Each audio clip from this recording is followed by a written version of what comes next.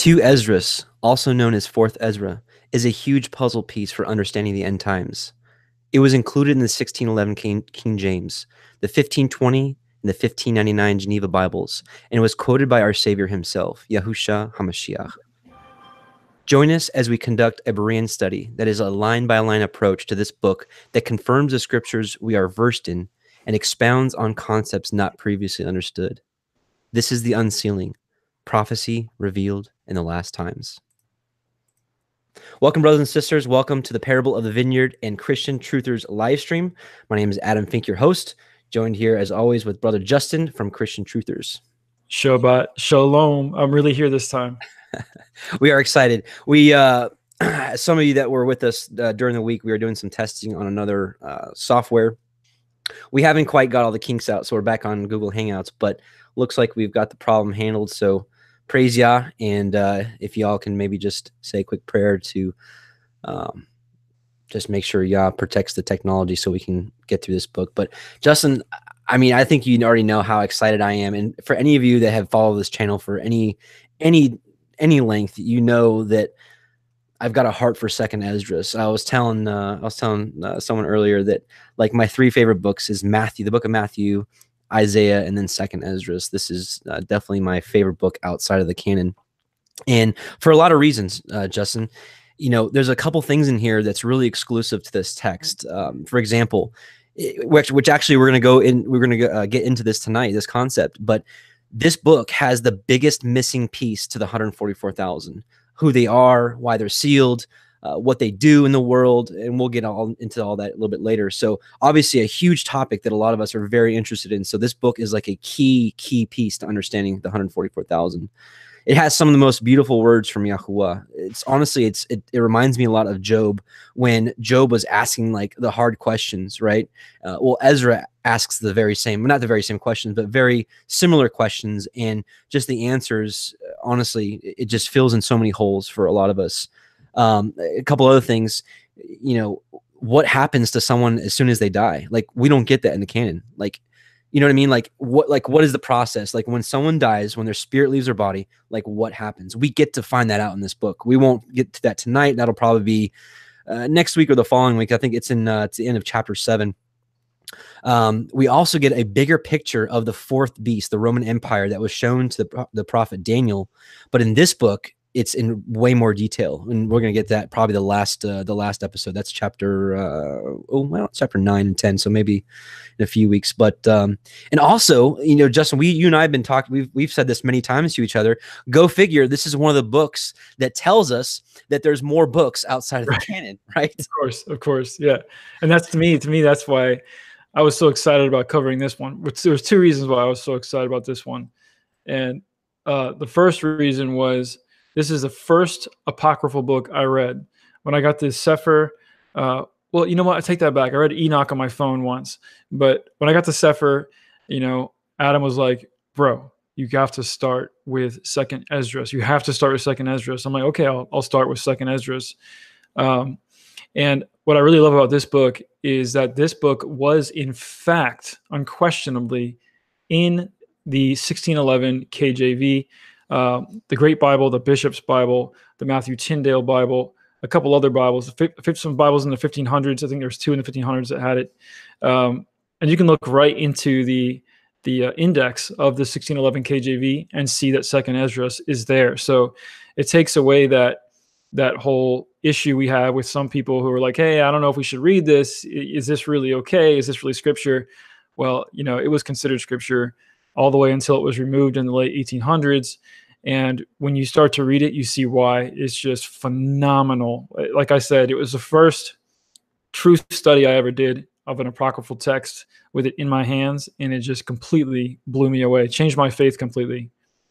I agree. I think this book is that big. And if you guys have not been in this book yet, get ready. I mean, this is probably, I want to choose my words right. But honestly, in my opinion, this is one of the most important books right now that we can read to understand the end times. Now, of course, you know, nothing, in my opinion, nothing outweighs the 66 book canon. You know, that was made the way it was for a reason. I believe that is like the foundation, and anything outside of that, we have to test test by that book, which, we'll actually find this, I believe, in the end of chapter 1. So very shortly we'll go over this.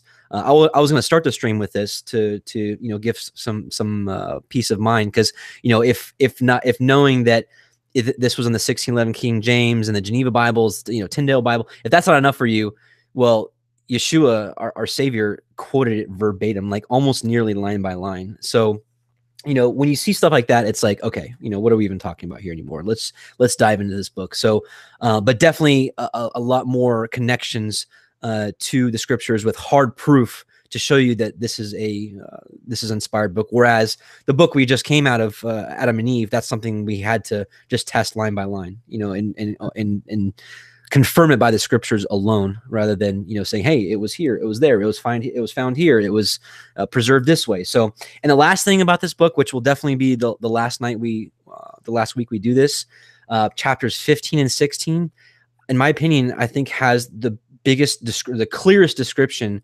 of the tribulation, like in detail, like what happens to people, and pretty gruesome stuff. So, while that's not exciting, this is stuff I think we all need to know. And as Bereans, and as those that, realizing what the proverb says, that, it's the glory of Yah to conceal a matter, but it's the honor of kings, which, if we're going to rule and reign with Christ as kings and priests, it's the honor of kings to search these matters out. So it's an honor to search this book out with you right now.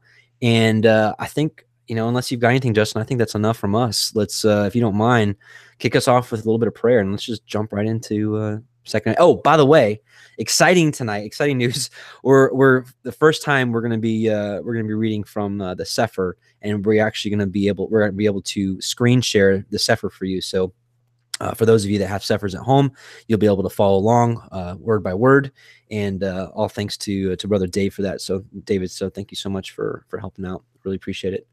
And we actually got permission from Dr. Pigeon. I contacted him to make sure that this was okay, and he's like, absolutely. So big thanks to Dr. Pigeon for letting us put this up. So anyways, Brother Justin, you want to get us kicked off? Yep, let's get it started. Most High Yahuwah, Father, we come before you tonight with just great adoration and glory and hallelujah, Father, for you. We raise your name above all things and your Son, Yahushua HaMashiach. Father, tonight we pray that you would give us guidance and understanding and wisdom. We pray that your Ruach would be with us, not just Adam and I, but also everyone who's watching this live and who watches this in the future. Father, we pray your Spirit would be with them and give them understanding, that your word would pierce our heart and soul and change our mind and apply to who we are and make us more conformed to the image of your Son. And it's in his name, Yahushua, we pray. Amen. Amen. So how about this? Because these chapters are pretty long. It's not like Enoch and Adam and Eve where like it's a couple sentences. So why don't you take the first half of chapter 1? I'll take the second half of chapter 1. Then you can take the first half of 2, and I'll take the second half of 2. How does that sound? Sounds good. Yeah, sounds great. You got it. You got it pulled up and ready? I do now. Awesome. Bam. Look at that. Look at that clean site. Clean. Thank you, David Courier. Yes, thank you so much. He's in the fellowship, in the Christian Truthers Fellowship. So shout out to you, Dave. Thanks, bro. All right, let me know when to stop. All right, this is Second Esdras, also known as Fourth Ezra, the Sefer edition, chapter 1. The second Sefer of the prophet Ezra, the son of Serayahu, the son of Azariyahu, the son of Chilkiyahu, the son of Shalom, the son of Sadok, the son of Akituv, the son of Avishua, the son of Pinekach, the son of Eli, the son of Amariyahu, the son of Azariyahu, the son of Mirioth, the son of Buki, the son of Avishua, the son of Pinekach, the son of El-Azar. I just want to say something real quick. Just while we're on it, that one. Actually, I'm gonna lock your screen back in. That one name was it with a T? Zadok. That's actually Zadok. So he's actually one of the descendants of Zadok. So I know that's been in the minds of many, especially searching out the Zadok calendar. So Ezra is one of the descendants of the Zadok. Well, I guess you can call it the Zadok way, or just the Zadokites, or whatever have you. So just interesting point. Amen. Amen. All right. The son of Aharon of the tribe of Levi, which was captive in the land of Madai in the reign of Artaxerxes, king of the Persians. That's Artaxerxes, or in the Hebrew, I believe it reads is Ahashverosh. So lots of different names here, but that's Artaxerxes. Gotcha. And the word of Yahuwah came unto me, saying, Go your way and show my people their sinful deeds, and their children their wickedness which they have done against me, that they may tell their children's children, because the sins of their fathers are increased in them, for they have forgotten me, and have offered unto strange Elohim, which is lowercase g gods. Am not I even he that brought them out of the land of Mitzrayim, Egypt, from the house of bondage? But they have provoked me unto wrath, and despised my counsels. Pull off then the hair of your head, and cast all evil upon them, for they have not been obedient unto my Torah, but it is a rebellious people. How long shall I forbear them, into whom I have done so much good? Many kings have I destroyed for their sakes. Pharaoh with his servants and all his power have I smitten down. All the nations have I destroyed before them, and in the east I have scattered the people of 2 provinces, even of Sor and Sidon, and have slain all their enemies.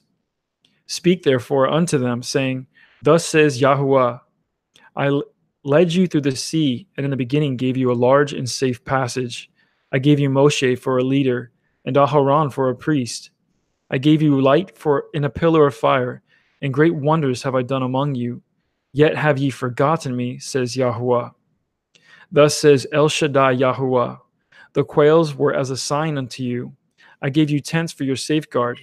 Nevertheless ye murmured there, and triumphed not in my name for the destruction of your enemies. But ever to this day do ye yet murmur. Where are the benefits that I have done for you? When ye were hungry and thirsty in the wilderness, did you not cry unto me, saying, Why have you brought us into the wilderness to kill us? It had been better for us to have served the Mitzrayim than to die in this wilderness. Then had I pity on your mournings, and gave you manna to eat, so ye did eat angels' bread. When ye were thirsty, did I not cleave the rock, and waters flowed out to your fill? For the heat I covered you with the leaves of the trees. I divided among you a fruitful land. I cast out the Kenanim, the Perazim, the Pelishtim before you. What shall I yet do more for you, says Yahuwah? All right, go ahead and stop here. This is, I think there's 40 verses here, so I'll take that second half. But, a lot to be said here, and when you look back at the whole 40 years in the wilderness and everything that he really did for them, when you add it up on a list like this, it's like, wow, he really did so much for the Israelites, and all they did was whine and complain. And man, we should really use that as an example for our own lives, where, when we have some struggle here or there, let's focus on what he's done for us. I mean, we've said it many times. There's just nothing in this world, that we really care for other than his word, and obviously taking care of our families and whatnot. So it's like, regardless of what's going on, look at the blessings he's done for us. Look at the world he's created for us. While evil people run it right now, it's just temporary, and it's a vapor compared to what's to come, Yeah. And even for us, we may not have been there to experience these things ourselves, even though our fathers and mothers did. But I mean, just the revelation that we've received of his existence, when we live in a world that's controlled by, scientism, so to speak, we could have so easily been wrapped up into all these other delusions that many are still wrapped up in. Just the very fact that he chose to reveal himself to us as his people, not just that he's the creator, but also that he sent his son to die on our behalf and to be an atonement for us and draw us into his word. So, I mean, every little thing he's done for us, the fact that we even are able to read Second Esdras tonight here as a gathering from across the distance, that to me is just as powerful, just as amazing. What else should he what else does he need to do for us? You know? Right, right. You're right. Like, you know, we know that man does not live by bread alone, but by every word, you know, not just this, you know, he didn't say, you know, man doesn't live by bread alone, but only the 66 book canon, you know, no, he said every word. And this is the word of Yahuwah. So you're right. You're right. This is an absolute blessing. Because like you know, what was it? How the West was lost, the great Bible heist, you know, after 1881, it was gone from circulation. Very few people read this book. Very, very few people read this book. Probably, I mean, I'm just taking a guess, maybe less than 5%, you know, of believers probably read this book from then on, you know, so it definitely was a Bible heist, if you will. Yeah. Yeah, for sure. Definitely. So yeah, good point. It's a blessing to even just be able to gather like this. It's a blessing to have you on, Justin. Because the last 2 weeks has been such a letdown. I was like, oh man, it's a blessing to have a Cat 6 cable running from my computer all the way across my house. Yeah, which changed everything. You know, went from 80 megabytes per second to 420. I was like, by just switching to the cable instead of Wi-Fi. So hopefully we should be good. But anyways, enough of the worldly stuff. Let's get back to the scriptures. And I think we left off at 21. Is that right? Yeah, I read 21. Yep. Okay. Oh, and I know the you know, the one thing about the Sefer is some of these names, it's like you're like, what? Who is this, right? So the Canaanim is the Canaanites, the Perizim is the Perizzites, and the Pelishtim, this is the Philistines, right here. So verse 22, thus says El Shaddai Yahuwah, when ye were in the wilderness, in the river of Emorim, being athirst and blaspheming my name, I gave you not fire for your blasphemies, but cast a tree in the water, and made the river sweet. What shall I do unto you, O Yaakov? You, Yahudah, would not obey me. I will turn me to other nations, and unto those will I give my name, that they may guard my statutes. And I'm going to stop there real quick, because interesting point of reference is, you know, this essentially is the parable of the vineyard in one verse. And I actually want to read it because, you know, especially because the name of this channel is Parable of the Vineyard. I don't read this to you guys enough. You know, there's two parables that are called Parable of the Vineyard. You have the Parable of the Vineyard, which is the parable of the workers in the field, and then you have the Parable of the Vineyard, which is also called the parable of the wicked tenants, and that's the one that I call the Parable of the Vineyard. But I'm not going to read the whole thing, but I want to read some of this.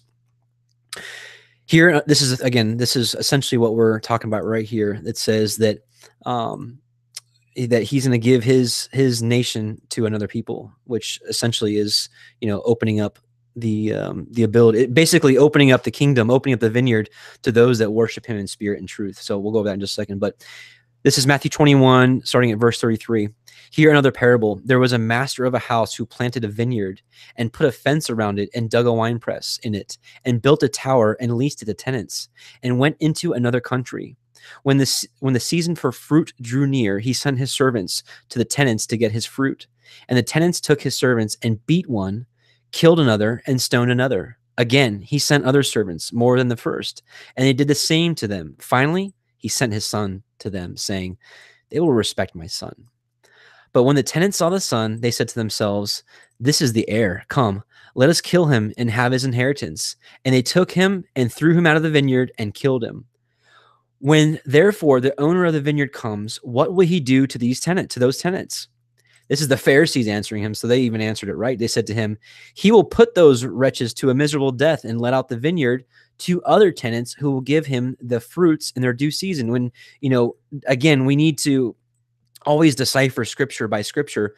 And we've read this so many times, so I'll just paraphrase for you guys, but Psalm 1 is your key for this. You know, what is the fruit? And the fruit is those that dwell and obey his law. That's the fruit. That's what he's always looked for. So, and we saw that earlier in this part of Second Esdras, that why is he destroying, or why did he destroy Sion? It's because they didn't follow his Torah, plain and simple. So Yeshua said unto them, have you never read in the scriptures, the stone that the builders rejected has become the cornerstone? This was Yahuwah's doing, and it's marvelous in our eyes. And so here, this is what we're getting at right here. Therefore, I tell you, the kingdom of Yahuwah will be taken away from you and given to a people producing its fruits. So that's essentially what I'm getting at right here. I will turn me to other nations, and unto those I will give my name, that they may guard my statutes. So, of course, Yahusha came for the lost sheep of the house of Israel, but afterwards, the gospel was opened up to the nations. Go ahead, Justin. Amen. Yeah. Also, this immediately reminded me of Isaiah 65 as well. Yeah. I'll just share that a part of it real quick. So, the idea that he would give his name to other nations, that's all throughout the canon, but specifically Isaiah 65 just popped right up for me. I am sought of them that asked not for me. I am found of them that sought me not. I said, behold me unto a nation that was not called by my name. And actually, if you go down to verse 15, he straight up says here, and ye shall leave your name for a curse unto my chosen. So literally, it's this idea that, that name's going to be stripped from those people and given to a new people, just as Esdras is saying here. Right. And, it's a great point. That's an excellent tie-in, bro. And, you'll notice that he says that I'll turn me to other nations, and unto those that I'll, give my name. That doesn't mean he forsook, any physical Israelite, because obviously we see Peter and Paul and all the early, the early church, the early ecclesia. It was all those that, that actually turned and believed, repented and believed on the miracle done with Yahusha, with his, his ministry, his teachings, walking in Torah, showing us how to do it, showing us what love really means, dying for us willingly and being raised. Those that believed from the tribes were, I guess at that point regrafted in, or I don't know exactly how you phrase that, but it wasn't like necessarily he just forsook all the Israelites. So I just wanted to make that clear, because I've seen some dispensationalists say that, that any remnant of the tribe, is no longer invited into the kingdom. But, just the last thing, this reminds me a lot of John 4. I actually just mentioned this earlier, that, he's looking for those. He's looking for a real people that serve him in spirit and truth. So let's see right here. Here we go. You worship what you know not. We know what we worship, for salvation is of the Jews, right? And so people will quote that and stop. But then he says right here, but the hour cometh, and now is, when the true worshipers shall worship the Father in spirit and truth. For the Father seeketh such to worship him. Yahuwah is a spirit, and they that worship him must worship him in spirit and truth. So anyways, enough rabbit trails. Let's get back to the Sefer. All right. Verse 25. Oh, here, you know what? This is what I was getting at earlier for you guys, that where Yahusha nearly quotes it verbatim. This is from Matthew 23. I'm just going to go ahead and pull that up real quick. I didn't have this ready. Oh, no. Okay. All right. So let's make some connections here. So verse 25 to Esdras 1. Seeing ye have forsaken me, I will forsake you also. When ye desire me to be gracious unto you, I shall have no mercy upon you. Whensoever ye shall call upon me, I will not hear you, for you have defiled your hands with blood, and your feet are swift to commit manslaughter. This is definitely a direct reflection as to what they've done with their prophets, with his prophets. Ye have not, as it were, forsaken me, but your own selves, says Yahuwah. Thus says El Shaddai Yahuwah. Have I not prayed you as fathers his sons, as a mother her daughters, and a nurse her young babes, that ye would be my people, and I should be your Elohim, that ye would be my children, and I should be your father? Now listen to this. This is where it's verbatim. I gathered you together. You can't mistake this. I gathered you together as a hen gathers her chickens under her wings. But now, what shall I do to you? I will cast you from my face. So I want to stop there real quick and read a little bit of Matthew. So those of you that are very familiar with Matthew, you've heard this before. So this is that long chapter where he's just rebuking the Pharisees left and right. Woe unto you, scribes and Pharisees, hypocrites, because ye build the tombs of the prophets and garnish the sepulchres of the righteous, and say, if we had been in the days of our fathers, we would not have been partakers with them in the blood of the prophets. Wherefore ye be witnesses unto yourselves that ye are the children of them which killed the prophets, right? Fill ye up then the measure of your fathers. ye serpents, ye generations of vipers, how can ye escape the damnation of hell? Wherefore, behold, I send unto you the prophets and wise men and scribes, and some of them ye shall kill and crucify, and some of them ye shall scourge in your synagogues, and persecute them from city to city, that upon you may come all the righteous blood shed upon the earth, from the blood of righteous Abel unto the blood of Zacharias, son of Barachias, whom ye slew between the temple and the altar. Verily, I say unto you, all these things shall come upon this generation. Now listen to this. O Jerusalem, Jerusalem, thou that killest the prophets and stonest them which are sent unto thee, how often would I have gathered thy children together, even as a hen gathereth her chickens under her wings, and ye would not. Behold, your house is left unto you desolate. So almost nearly verbatim right here. I gathered you together as a hen gathers her chickens under her wings, but now what shall I do unto you? That's unmistakable, Justin. Yeah, it really is. I mean, it's word for word. It is. And so here down, now we're going to see a little more of what we just read in Matthew. When ye offer unto me, I will turn my face from you. For your solemn feast days, your new moons, and your circumcisions I have forsaken. Why? Because they were going through the motions, but they had no heart for him. They were honoring him with their lips, but their heart was far from them. So he hated their feast days. He hated their new moons. He hated their Sabbaths because they were just going through the motions. No spirit. I sent unto you my prophets, whom you have taken and slain and torn their bodies in pieces, whose blood I will require of your hands. So we just saw that, right?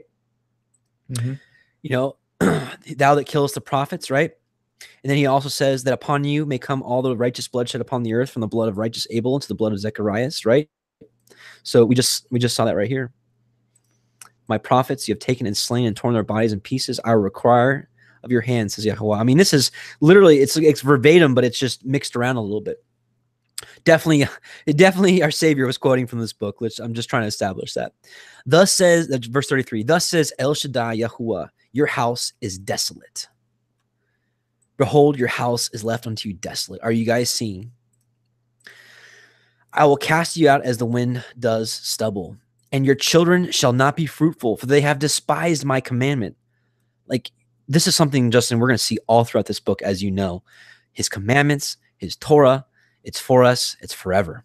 And the reason why all these things happen, right? Let us not forget why Israel was destroyed. Let's not forget why Jerusalem was plundered. Why? Because they despised his commandments. They profaned his Sabbaths and his holy days, and done the thing that is evil before me, you know, like burning the children in the fire to Baal and all kinds of nonsense. Now here, this is so cool. Your houses will I give to a people that shall come. Now this is so beautiful, which not having heard of me yet shall believe me, to whom I have showed no signs, yet they shall do the things that I command them. This reminds me, when Peter was like, I believe. And he's like, blessed are those that have not seen me and believe, right? So it just reminds me of that. So this is still talking about these set apart people. They have seen no prophets, yet they shall call their sins to remembrance, repentance, right? And acknowledge them. I take to witness the grace of the people to come, whose little ones rejoice in gladness. And though they have not seen me with bodily eyes, yet in the Ruach they believe the thing that I say. And now, brother, behold what glory, and see the people that come from the east, unto whom I will give for leaders Avraham, that's Abraham, Yitzchak, that's Isaac, Yaakov, that's Jacob, Husha, that's Hosea, Amok, Amos, and Mikayahu, that's Micah, Joel, Obadiah, Obadiah, and Jonah, of course, Nahum, that's easy, right? Habakkuk, that's easy, right? Zephaniah, that's Zephaniah, Haggai, that's easy, Zechariah, and Malachi, that's Malachi, right? Which is also an angel of Yahuwah. So I think this is really interesting. I really never delved into this too much. I was kind of thinking about this earlier today. I'm like, is this, it says, unto them I will give for leaders, right? It maybe in the end times, they're literally going to be like leaders, or, is it, the testimonies in the scriptures that we read today? I mean, these are all the prophets, right? So I don't know. You got any take on that? Yeah.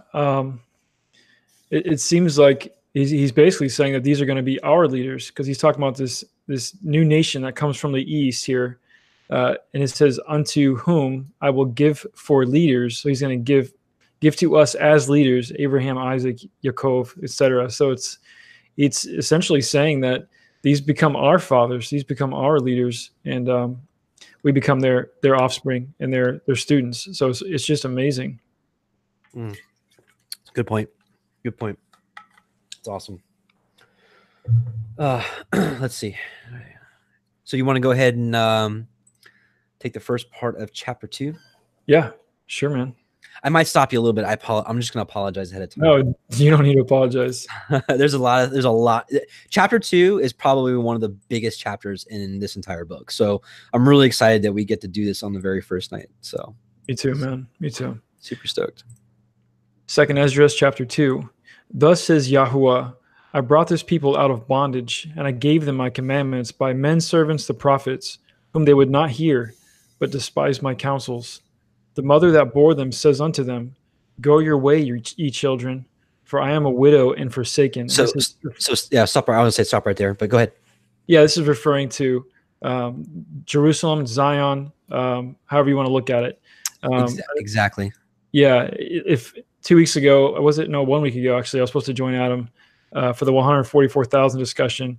And actually, all the notes that I was going to dig up and present were about this exact thing: the woman, the man-child, who is our mother.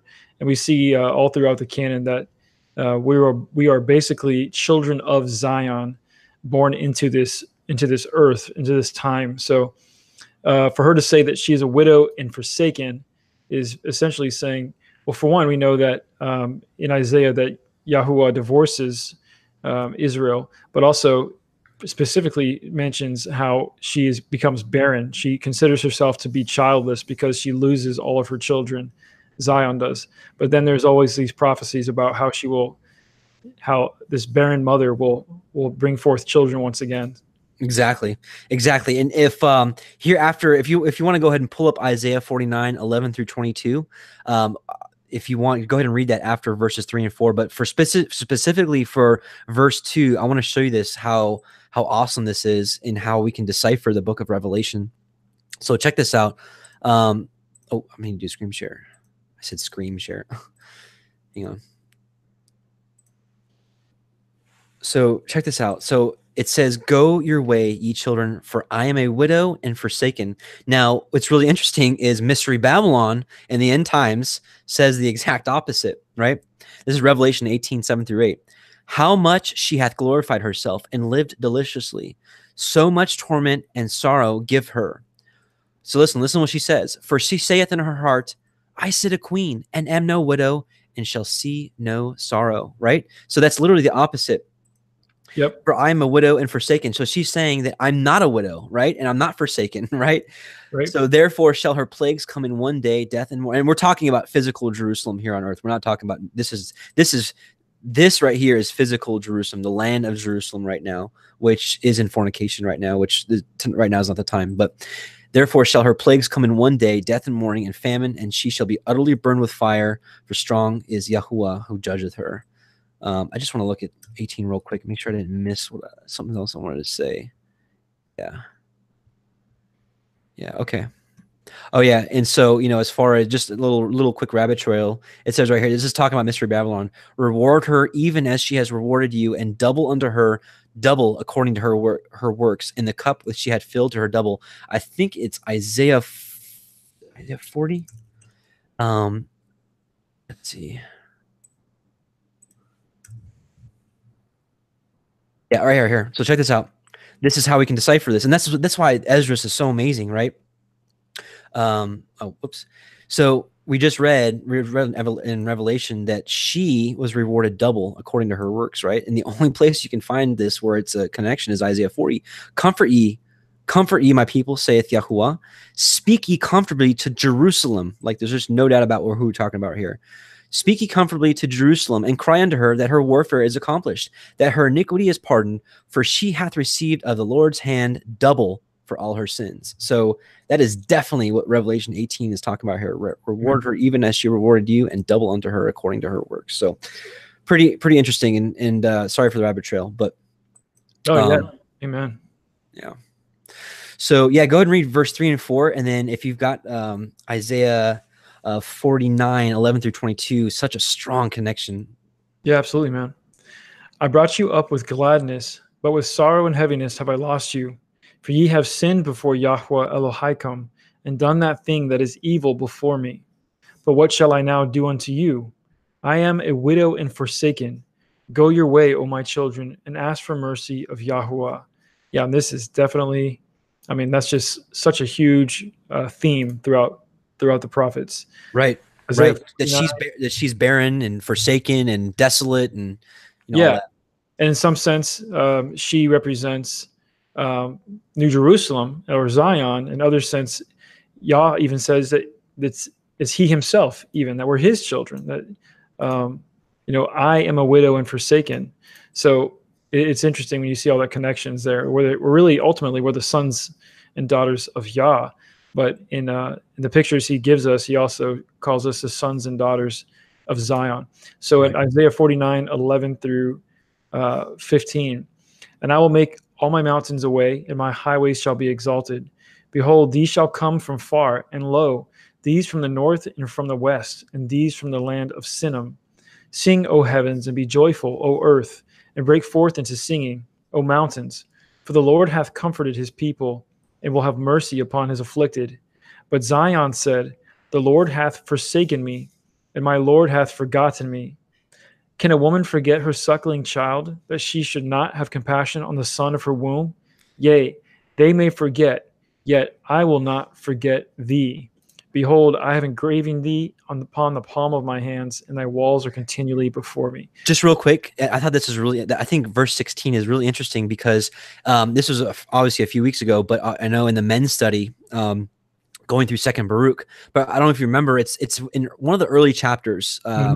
He says, like, about he was talking about the destruction of Jerusalem, and Baruch was like crying out, and then the Most High was like, do you think this is what I was talking about when I said I engraved her on the palms of my hands? So I just thought that was a really cool connection there. Yeah, and also he tells them that their prayers are like a strong tower or a wall. Mm-hmm. You can't destroy that place until they leave. So it's a cool connection too, as well. Thy walls are continually before me. Anyway, all right. So 2nd Esdras chapter 2, verse 5. As for me, O Father, I call upon you for a witness over the mother of these children, which would not guard my covenant, that you bring them to confusion, and their mother to a spoil, that there may be no offspring of them. Let them be scattered abroad among the heathen. Let their names be put out of the earth, for they have despised my covenant. Woe be unto you, Asher, you that hide the unrighteous in you. O you wicked people, remember what I did unto Sodom and Amorah, which is Sodom and Gomorrah, whose land lies in clods of pitch and heaps of ashes. Even so also will I do unto them that hear me not, says El Shaddai Yahweh. Thus says Yahweh unto Ezra, tell my people that I will give them the kingdom of Yerushalayim, which I would have given unto Yasharel. Their glory also will I take unto me, and give these the everlasting tabernacles. So I'm sorry. Just once again, real quick. I mean, we see the same thing, the parable of the vineyard, which I'm sorry, I can't mention that enough. But we see the same thing here, just taking the kingdom and giving it to a true people that worship him in spirit and truth. Amen. Yeah. Yep. Amen. They shall have the tree of life for an ointment of sweet savor. And that's beautiful. Stop. We just studied the first book of Adam and Eve for those of you guys who were here. And so you see the significance of this here. Right.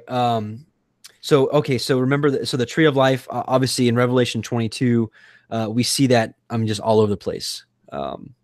Where once we're in New Jerusalem, that's where the tree of life is. That's where the living water is, the fountains of living water, just all that. Just, oh man, it's just so amazing. Can't wait. Again, I hope my plot is next to yours, bro. Yeah, me too, man. Me too, bro. All right, verse 13. Go and ye shall receive. Pray for a few days unto you, that they may be shortened. The kingdom is already prepared for you. Watch. So wait, I'm sorry, one more time. So this is the only other place we obviously, a lot of us know in the book of Matthew, chapter 24, he says, unless those days be shortened, no flesh shall be saved. So I think it's really interesting here. It says, pray for a few days unto you that it may be shortened. So I've got to think that's where Yahushua was pulling from, or at least teaching from. Would you think I'm stretching on that one, or? No, because he also says, Yeshua also tells them to pray that their flight does not take place in winter on the Shabbat. So yeah, it all ties into the same concept. I mean, I believe everything that Yahushua said was from, he is the word. I think that all he did was speak the word constantly. Right. So yeah, it'd be no surprise to me that this is where he's pulling this from, for sure. Verse 14, take heaven and earth to witness, for I have broken the evil in pieces and created the good, for I live, says Yahuwah. Mother, embrace your children and bring them up with gladness. Make their feet as fast as a pillar, for I have chosen you, says Yahuwah. And those that be dead will I raise up again from their places and bring them out of the graves, for I have known my name in Yasharel. Fear not, you mother of the children, for I have chosen you, says Yahuwah.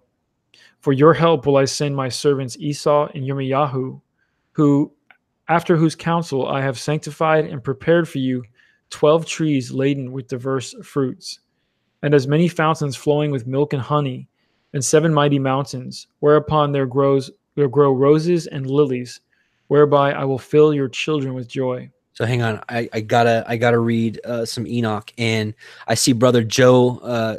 Joe's in the chat, so I know he's gonna love this part. This is Enoch chapter 24. Let me screen share this. So is to your knowledge, Justin, can you think of anything in the 66 book canon that talks about the 7 mountains? I can't recall. Can you? Yeah, now that you mention it, I guess I've only seen that in Enoch. Yeah, so let's check this out. Let's go into a little rabbit trail. So I'm just going to read this for you. So Enoch chapter 24. And from thence I went to another place of the earth, and he showed me a mountain range of fire which burnt day and night. And I went beyond it and saw 7 magnificent mountains, all differing each from the other. And the stones thereof were magnificent and beautiful, magnificent as a whole, of glorious appearance and fair exterior. 3 towards the east, 1 founded on the other, and 3 towards the south, 1 upon the other. And deep rough ravines, no one of which joined with any other. And the 7th mountain was in the midst of these, and it excelled them in height, resembling the seat of a throne. So, man, this is some interesting stuff, and I don't know that I can really properly decipher it. But this last one is pretty interesting, saying that it resembles the seat of a throne. So, pretty interesting. I've seen a lot of different concepts of this, or others' interpretations of this. Some people saying that these mountains are like the 7 continents. I've seen, I've seen other interpretations as well. But listen to this. Now, this literally just talks about what we just read about. Let's see, where right here. So first, he was talking about the 12 trees laden with diverse fruits, flowing with milk and honey, 7 mighty mountains, which we're reading about right now. But right here, so yeah, so now he's talking about and fragrant trees encircled the throne. So what a confirmation, right? It's the same thing. Yeah, and again, we see the kind of the inverse of that in Revelation as well. In Revelation 17:9, let me just pull that up real quick. It says, "This calls for a mind with understanding. The 7 heads of the beast represent the 7 hills where the woman rules. They also represent 7 kings." So just like we saw earlier, sort of a mirror image for the beast system for the woman. Right. True story. There as well. Good point. I never saw that before. Very cool. Okay. And amongst them was a tree such as I have never yet smelt. Neither was any amongst them, nor were others like it. It had a fragrance beyond all fragrance, and its leaves and blooms and wood wither not forever. And its fruit is beautiful, and its fruit resembles the dates of a palm. Interesting. Then I said, how beautiful is this tree, and fragrant, and its leaves are fair, and its blooms very delightful in appearance. Then answered Michael, one of the holy and honored angels who was with me and was their leader. So pretty interesting stuff about the 7 mountains and the trees of fragrance. Yeah, absolutely. Amazing. And I think, how many chapters? So I think maybe stop around 24. Yeah, because we got 48 here. Okay. All right. Chapter verse 20. Do right to the widow, judge for the fatherless, give to the poor, defend the orphan, clothe the naked, heal the broken and the weak, laugh not a lame man to scorn, defend the maimed, and let the blind man come into the sight of my clearness. Keep the old and young within your walls. Wheresoever you find the dead, take them and bury them, and I will give you the first place in my resurrection. Abide still, O my people, and take your rest, for your quietness still come. So real quick, when you go back up to, healing the sick and giving the blind man a vision, I think that can be literal, but we were just talking about this the other day, talking about when Yeshua separates the sheep and the goats. And sure, it can be definitely be literal, like feeding the hungry, clothing the naked, giving sight to the blind. Or I don't actually, he doesn't say that, but I think that's also, and you actually mentioned this, Justin. I think that's also definitely spiritual in that feeding people the word and feeding people the truth, that kind of stuff. You agree? Yeah, absolutely, man. I mean, I think 21 here kind of points that out, because it says, let the blind man come into the sight of my clearness. So he's not necessarily saying it's a physical, like it's talking about giving him sight of the word, giving him understanding of the word. So, yeah, you can kind of see that spiritual connection there. And even just going a little further, just above that, healing the broken and the weak. I mean, how many of us have a testimony of being like literally broken, and defend the maimed, same thing. Anyways, I just think it's so interesting, but cool verses. All right. Oh yeah, my turn. Yay. I love this book so much. All right. So we're going to start at verse 25.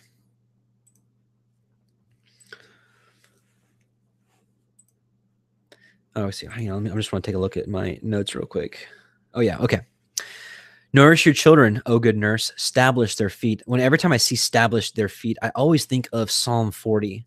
I'm sorry. Just want to pull it up real quick, because it really just reminds me of our testimony so much. With how we lived, what we, essentially the prodigal son. I was just talking to someone about this earlier today. Just we were literally like in a proverbial miry pit, with the pigs, like the prodigal son was, So listen to this, Psalm 40. I waited patiently for Yahuwah, and he inclined unto me and heard my cry. He brought me up also out of an horrible pit, out of the miry clay, and set my feet upon a rock and established my goings. Right. So that's just what I liken it to. When it says, "Oh, good nurse, establish their feet," I just really think of this in being established upon that rock. And that's where, it's how it's written that no other foundation can anyone build other than, Yahushua HaMashiach. So definitely believe what this is talking about. And obviously, because this is prophetic, and this whole chapter is speaking to a people that's to come, right? So all this is literally instructions for us right now, right? Mm-hmm. Exactly. As for the servants whom I have given you, there shall not one of them perish, for I will require it from them from among your number. I really think this is talking about the 144,000, because this is a number, because we have two groups in this snatching away. We have the 144,000 and then the great multitude that comes with them. So from among your number, it says, not one of them will perish. So right here in Revelation 7, so this is the angels that were given, in their hands to hurt the earth, and hurt people. But it said, it's the decree is saying, hurt not the earth, neither the sea, nor the trees, till we have sealed the servants of Yahuwah in their foreheads. And we also see that in Revelation 9, that the 144,000 do not get harmed. Here, so this is when the star falls from heaven and the bottomless pit is opened up. The army comes out. So listen to this. It was commanded them that they should hurt not the grass of the earth, neither any green thing, neither any tree, but only those men which have not the seal of Yahuwah in their foreheads. So we see this sealing, and it says right here there shall not one of them perish, for I will acquire them from among your number. I really think this is starting to talk about the 144,000, which the rest of this chapter is all about the 144,000 and the great multitude. So listen to this. Be not weary, for when the day of trouble and heaviness comes, others shall weep and be sorrowful, but you shall be merry and have abundance. We've seen this time and time again all throughout the scriptures, that when this time comes, when Jacob's trouble comes, as soon as the woman travails, there is deliverance. And I can't think of a better chapter than Daniel 12. So this is talking about the tribulation. And at that time, Michael stand up, the great prince which standeth for the children of thy people. And there shall be a time of trouble, such as never was since there was a nation, even to that same time. And at that time, thy people shall be delivered, and everyone that shall be found written in the book. So essentially, it's the very same thing we see here. So when the day of trouble comes, right, others shall weep and be sorrowful, but you shall be merry and have abundance. We see the same thing in Enoch. Oops. Right here. Chapter 50. We'll just go with the right here. So we've read this many times before, but on this day, right? On the day of affliction, on which evil shall have been treasured up against the sinners, and the righteous shall be victorious in the name of Yahuwah. But then here's group 2. He will cause the others to witness this, that they may repent and forego the works of their hands, right? They were not keeping the commandments. They were not keeping Torah. They shall have no honor through the name of Yahuwah, yet through his name they shall be saved. So this definitely fulfills the scripture. It says, anyone that calls upon the name of Jesus Christ, as who we've come to know is Yahusha HaMashiach, or Yeshua, or Yahushua, anyone that calls upon his name will be saved. But it says right here, they'll have no honor, and I believe that they will go through the tribulation, right? So I think that's what it's talking about here. Others shall weep and be sorrowful, but you shall be merry and have abundance. Yep. Listen to this. Oh, go ahead. I'm sorry. You got something? Oh yeah, I just wanted to connect it also with Second Baruch, the men's study. We just got done finishing that book up, and in Second Baruch, it talks about the same sort of series of events here. Am I screen sharing? Yeah, I am. Okay. Then all who have fallen asleep in hope of him shall rise again, and it shall come to pass at that time that the treasuries will be opened, in which the preserved of the number of the souls of the righteous, and they shall come forth, and a multitude of souls shall be seen together in one assemblage of one thought. And the first shall rejoice, and the last shall not be grieved, for they know that the time has come of which it is said, it is the consummation of the times. But the souls of the wicked, when they behold all these things, shall waste away the more. For they shall know that their torment has come and their perdition has arrived. I thought that tied in really nice. That ties in very, very well. And, definitely, I think in my opinion, would fulfill the, Lord, open to us. Didn't we do all these things and, whatnot? And he says, what do you say? I never knew you. Right. I know this is very redundant for those of you that are with us every week, but, by the scriptures, not by what church tells you, not by what a pastor tells you, not by what your heart tells you, how we know Yahusha, but Scripture is very clear. 1 John chapter 2, verse 3, right? Easy as I say, this is so cheesy. I'm sorry, but easy as 1, 2, 3. Sorry. It's so cheesy, but it helps you remember. Actually, that's how I remember this verse. But, it says, herein is how we know that we know him, if we keep his commandments. So it's plain as day. So, all right. Thanks for the Baruch. That was good.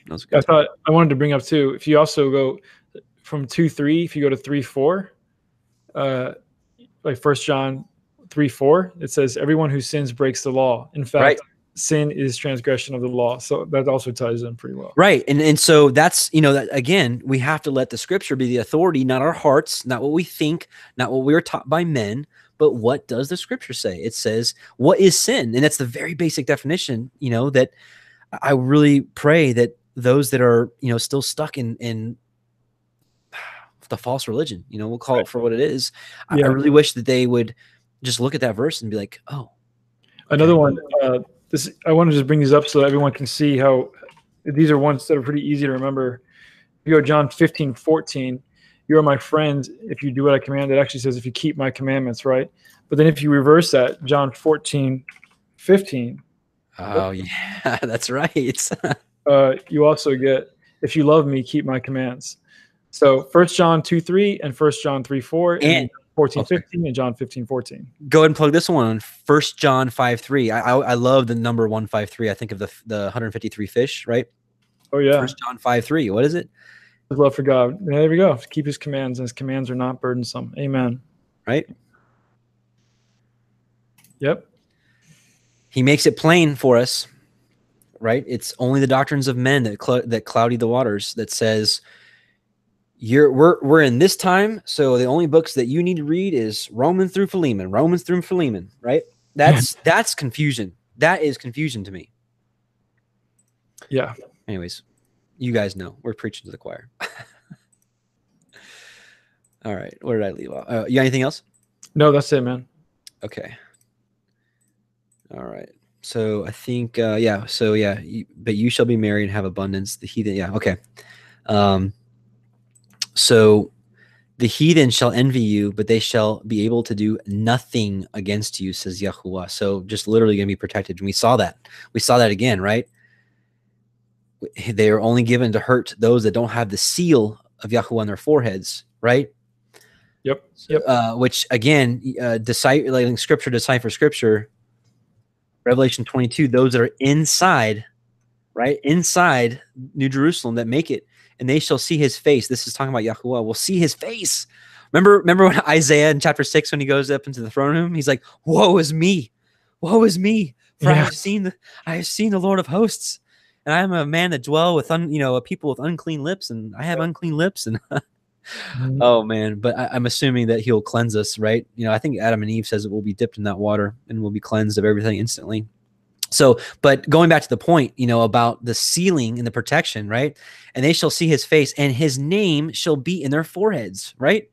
I don't think it gets any clearer than that for me. Amen. My hands shall. I'm sorry. Oh, and one other point, talks about the nations shall envy you, and although many other verses it talks that the nations will serve us as well. But listen to this. It says that they'll envy us, right? So listen to this. Revelation 3:9. Behold, I will make them of the synagogue of Satan, which say they are Jews and are not, but do lie. Behold, I will make them to come and worship before thy feet. And this is an interesting passage, because remember how much flack we got for reading Adam and Eve, how the Most High would never make anybody worship man or worship the image of God. Right. Yep. I didn't even think about this when all that was going on, but think about that.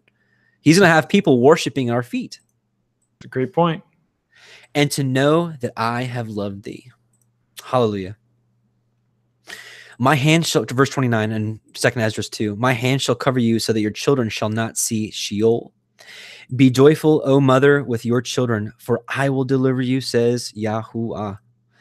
Remember your children that sleep, for I shall bring them out of the sides of the earth and show mercy unto them, for I am merciful, says Yahuwah Sevaoth. I have to make this connection really quickly, brought out from the sides, right? Isaiah 66, which goes over the woman in detail and the birth and all that. So this is right here where he talks about the man-child is born. For those of you that were with us last week, we talked a lot about the man-child, the birth, the 144,000. So it talks about here, as soon as the tribulation starts is essentially what this is saying. For as soon as Zion travailed, she brought forth her children, right? So this whole rapture business that we've all been brought up to believe, well, the funny thing, Justin and I, you and I are talking about this. The funny thing is, some of that is truth, but who that's reserved for is where the lies start. They say the entire church, everybody that's ever confessed, they all get swept up in one sweep. That's not the truth. But there is a taking away. There is a rescue at the beginning. Right. So, right here. So where is it? All right. Yeah. It says will be born upon her sides. Yeah, right here. So for thus says Yahuwah, behold, I will extend peace to her like a river, and the glory of the Gentiles like a flowing stream. Then shall ye suck, and right here, ye shall be born upon her sides, and be dandled upon her knees, right? I will bring them out of the sides of the earth and show mercy unto them, for I am merciful, says Yahuwah Sevaoth. Embrace your children until I come, and show mercy unto them, for my wells run over, and my grace shall not fail. So, Justin, I bet you can probably go for about 30 minutes on what grace really means. That was one of my first favorite videos of yours. Yeah, man. I mean, that's, I think this crowd knows pretty well that grace actually has to do with the ability to walk according to the commandments, the ability to walk in the Spirit as we're called to. Again, like we see that great grace was upon the disciples, great grace was upon Yeshua even when he was growing up. And obviously, Yeshua didn't need mercy. He needed the power of the Spirit to walk sinlessly so he could be the perfect lamb for our atonement. So yeah, the power of grace is truly the power to walk as he walked. And so it makes sense that he would say, my grace shall not fail, because it's saying simply that we're going to be in a position where we have such great grace that we will perform in a holy and perfect and righteous manner that he calls us to. Amen. Amen. Well said. I didn't think you'd be able to get that all in like a minute. All right. Okay, so here we go. So starting in verse 33, this is where it is 100% talking about the 144,000 and the great multitude, which in my opinion, they are assembled at one time. So just like in, we talked about this last week a little bit, but just to reinforce, just like in the time of the Exodus, right? Those that were numbered, it was like it was like 620,000. I'm just estimating. There's an exact number, but I don't remember. But it's roughly 620,000 that are numbered. But the number is only those that are numbered for war, right? And there is a huge mixed multitude that came with them, right? So we know Ecclesiastes 1:9 says that history repeats itself. It says, what's happened before shall happen again. I'm paraphrasing, but there's nothing new under the sun. So who's to say that the same thing won't happen? And so there's a lot of bad doctrine that comes out of the church that talks about Revelation 7, which says that the 144,000 are separate from the mixed multitude, that all are taken and protected and glorified. So let's get into this a little bit without further ado. This is my favorite part of this whole book, because again, what we're getting ready to talk about right now is, in my opinion, there's really there's a few places where the 144,000 are scattered, right? It's in the Apocalypse of Abraham. It's in my opinion, the Church of Philadelphia, the letter to the Church of Philadelphia. But outside of that, you've got Revelation chapter 7 and 14, which are the two big parts. However, what we're getting ready to read is literally the biggest piece to the puzzle of the 144,000. So once again, no wonder this was tucked away, right, to be hidden. But at the same time, when we get to chapter 14 in this book, we're going to see that it was Yah's will that this happened, because he wants to protect his truth. He only wants those that are truly seeking, that truly want to know these things. And honestly, those are the only people that are reading these books right now. And I'm not saying this in a pompous way, but I think we've got a group of truth seekers that really want to know. We want to know his mysteries. This is, his word, which is Yahusha, is a lamp to our feet. And if we know that we live by every word that proceeds from his mouth, well, let's be Bereans. Let's test this out instead of just being comfortable and being complacent with the status quo of what the church is teaching, right? But here I am getting all excited. No, man, yeah, and plus, like from Daniel, and also even actually in this book, we'll see later on that it was his will. Like you said, there were writings that were reserved for the time of the end, sealed up until the time of the end. And so the fact that we've actually received this revelation, or we're able to read these now, you're right. It was definitely according to Yah's will, and he's presented this information to the people that need it. That's what I believe. I agree. And this is the coolest part about this mystery, is it tells us who they are, what they do in the world, what they confess with their mouth, what they fulfill, right? What these people actually fulfill in their walk. And you can't get away from it. So really excited. This is enough build up. This is my favorite part of the whole book. So let's just get into it. All right. 2nd Ezra chapter 2, verse 33. I, Ezra, received a charge of Yahuwah upon Mount Orev, that I should go unto Yisrael. But when I came unto them, they set me at naught. Which, by the way, oh my goodness, what am I trying to think? Oh yeah, Mount Sion. Yeah, the Mount Orev is synonymous with Mount Sion, right? So he's on Mount Sion, right? So that's what I'm getting at right here is in the 144,000. It says, "And lo, I looked, and a Lamb stood on Mount Sion, and with him 144,000, having his father's name written in their foreheads." So I hate being sarcastic, but how can we say that his name is not important? Plus, when we get into Malachi in a little bit, we'll see how important it really is. But when I came to them, so yeah, that I should go into Yashrael. But when I came unto them, they set me at naught and despised the commandment of Yahuwah. And therefore I say unto you, O ye heathen, that here on this can be translated as, many different things. O ye heathen that hear and understand, look for your shepherd. We know Yahusha is our shepherd, right? He shall give you everlasting rest, for he is nigh at hand, that shall come in the end of the world. Now remember, keep in mind, these whole 2 chapters are literally, there was a transition period in chapter 1 where it was literally he was turning unto the other nations, again, those that worship him in spirit and truth, these end times right now. So he's literally speaking to us right now, right? For he is nigh at hand, that shall come at the end of the world, at the end of the age, as Yahusha says. Be ready to the reward of the kingdom, for the everlasting light shall shine upon you forevermore. Back at Daniel, I'm sorry, I have to, Daniel 12. I want you guys to think about this. I was speaking to a good friend, I think yesterday, about this, right? And they that be wise shall shine as the brightness of the firmament, right? Everlasting light shall shine upon you. Shall be wise as the brightness of the firmament, and they that turn many to righteousness as the stars forever and ever. Hallelujah. Who does not want to shine as the brightness of the firmament, right? Amen. Amen. Well, listen to this. So flee from the shadow of this world. In my opinion, this is my opinion, I believe this is come out of her, my people. Flee the darkness of this world. Receive the joyfulness of your glory. I testify my Savior openly. Are we doing that? I'm just asking. I'm asking myself. I'm asking Justin.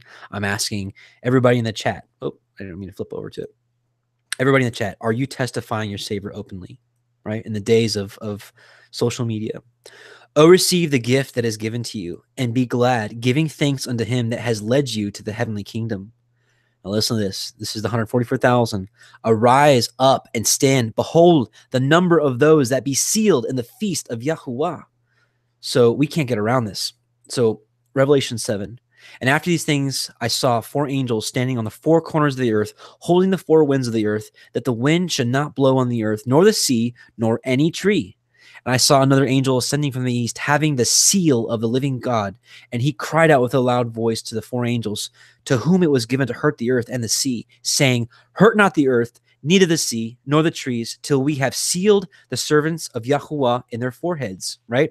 And I heard the number of them which were sealed. This number wasn't revealed in Ezra's time.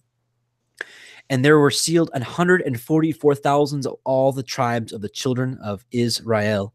And I know, again, those of you that are with us every week, this is, just a review, but 8. Right, here we go. But thou, Israel, art my servant, Jacob, whom I have chosen, the seed of Abraham, my friend. So very quickly, we can reason with one another. The seed of Abraham is Israel, right? Also known as Jacob.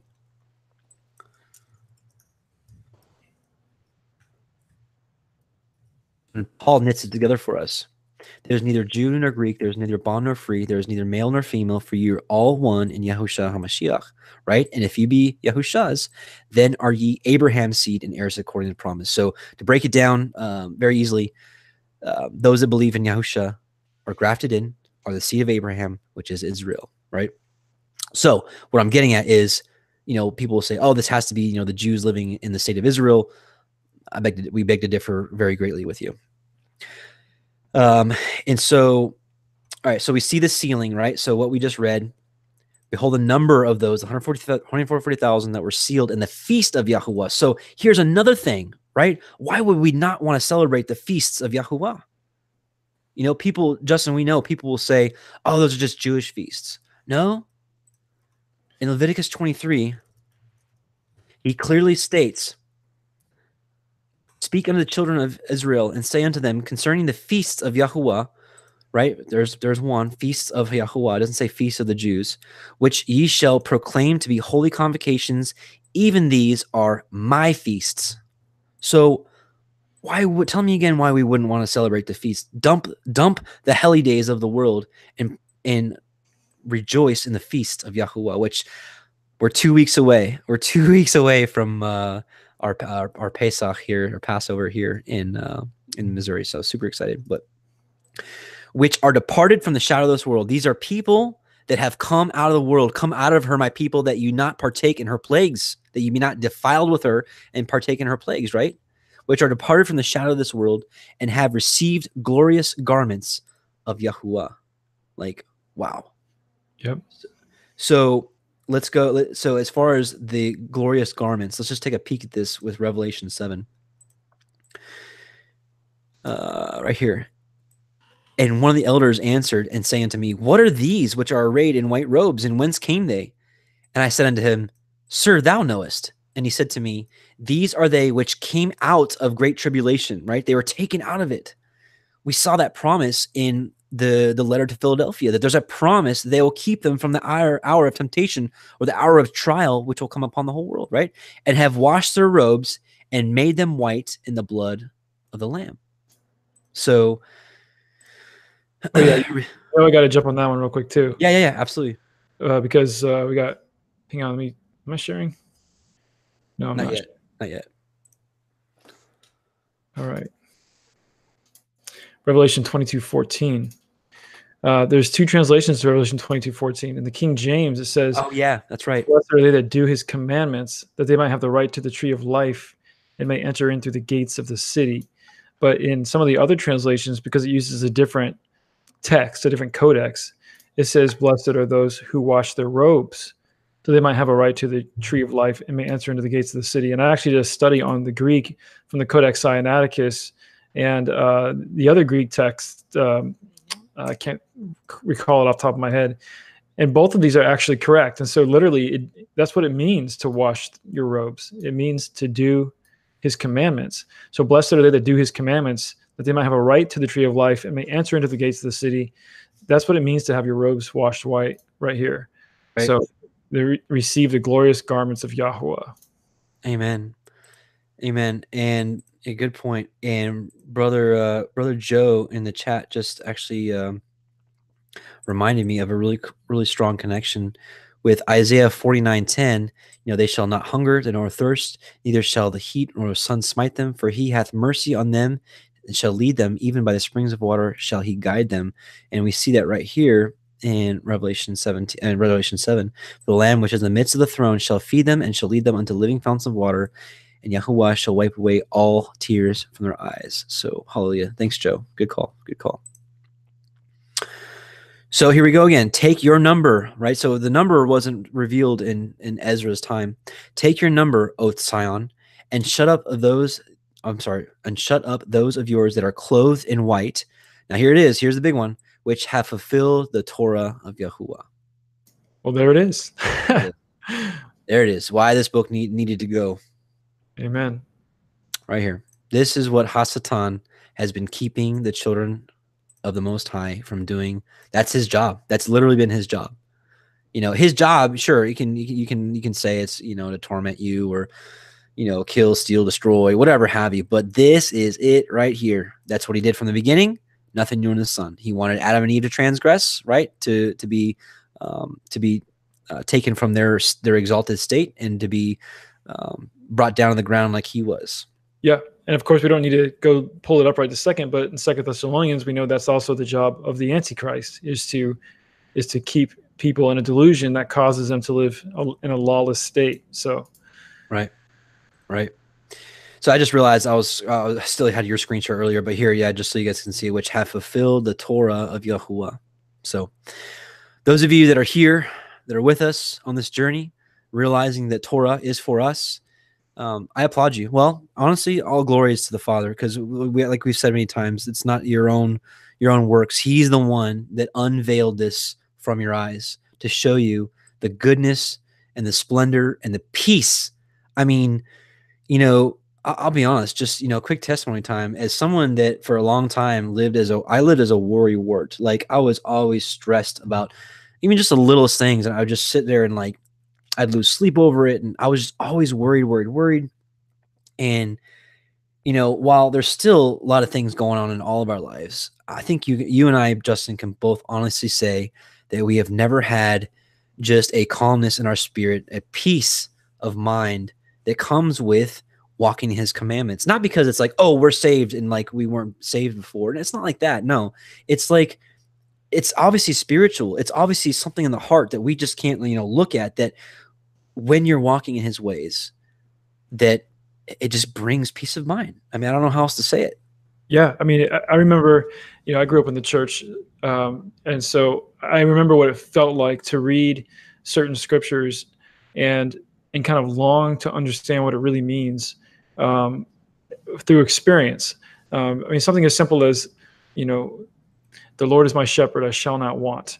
I remember, being in my 20s and going to church and even helping in churches and being like, I wonder what that's like to want nothing, and this is coming from a guy who was like volunteering and deeply into theological discussion and doctrinal debate. And I love that stuff, but I didn't really understand what it was saying from my own experience.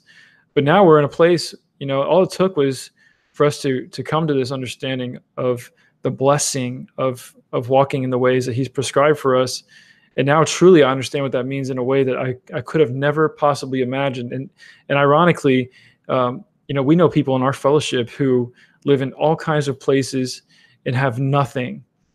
They have nothing but a smartphone and Marco Polo app on their phone. Don't even use Facebook.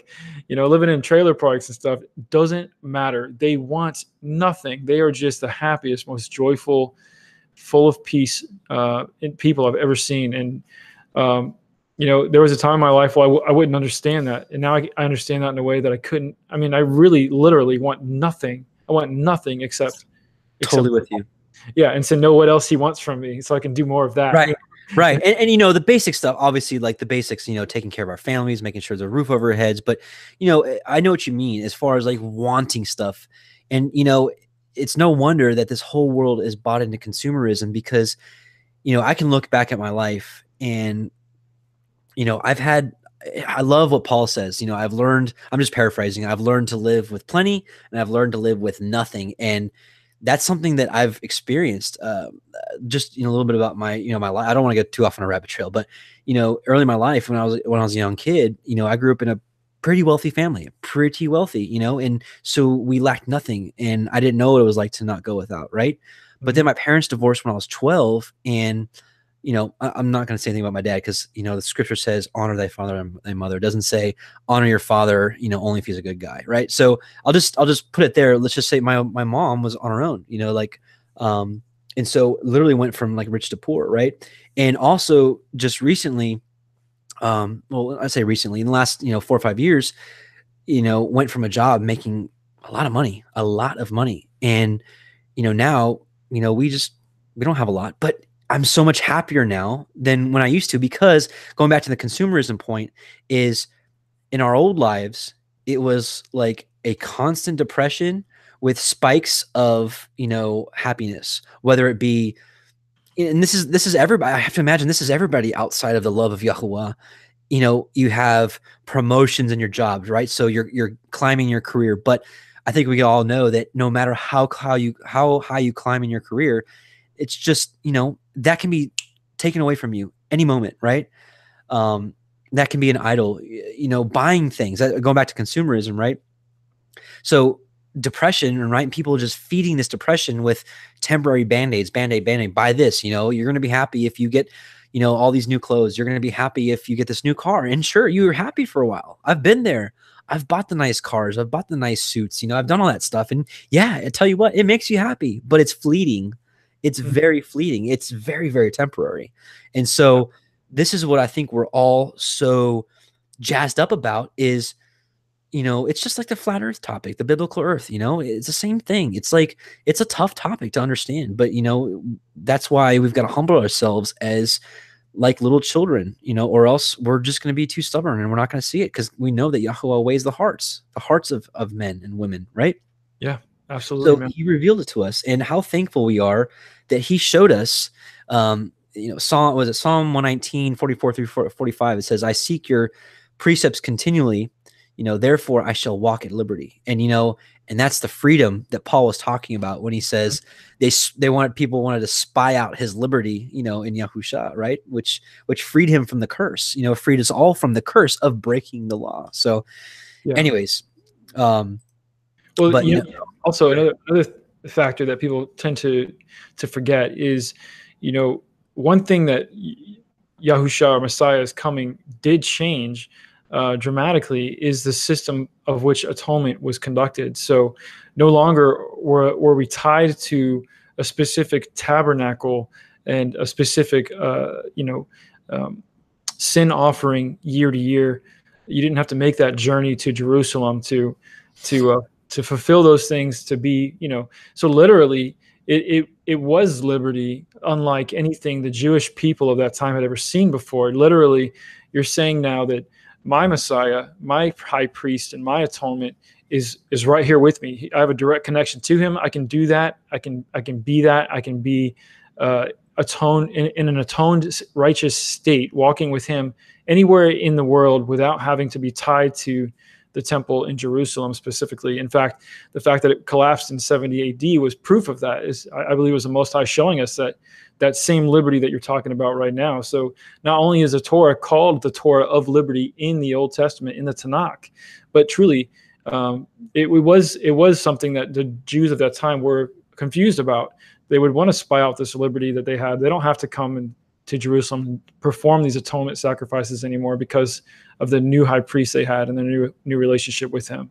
Amen. And very clearly our sacrifice is, our living sacrifice, which Paul says in Romans 12, that we are to offer up our bodies, ourselves, because he says, in another passage, he says, know ye not that ye are the temple of the Holy Spirit, right?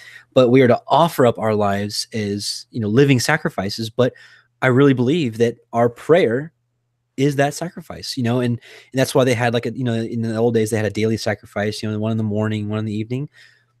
If you're not doing it now, why not try to implement a morning sacrifice and an evening sacrifice, a morning prayer, maybe make it the first thing you do. Just a thought that changed my life. The prayer, constant prayer, it changed my life more than anything else in this world. Well, of course, obviously belief in, don't let me say the wrong thing here. Belief in Yahusha, obviously, but the biggest thing, but prayer, no church attendance record.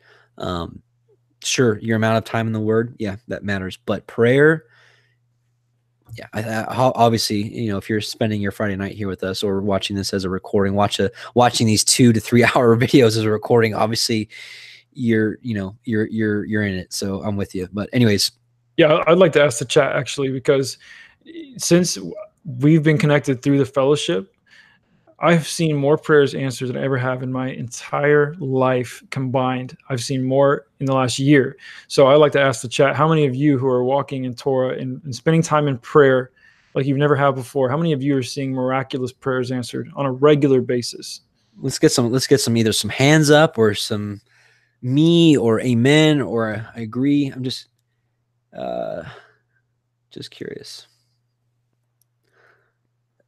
Sister Aaron James, welcome back. It's good to see you. TD Reha, Jerry Hodges, Shalom and Shine. Hey, Scotty. Hey. Awesome. Amen. Who else is here? Yep, looks like we got lots. Wow.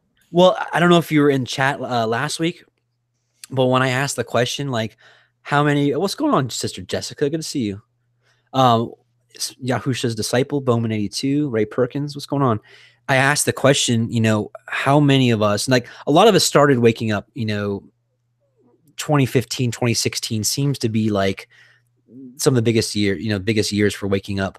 But I asked the question, like, who was changed forever after September 2017, or just say the fall of 2017, and like, it was almost like the reaction like this. It's amazing. Yeah, literally, I had already started seeking and even started making videos for YouTube about 6 months prior to that, the September 2017 sign. But man, it was like within a few short months after that sign came, that suddenly light bulbs clicked on like I've never ever experienced before, and very quickly he led me to the whole word. Just amazing. Right. Right. Amen.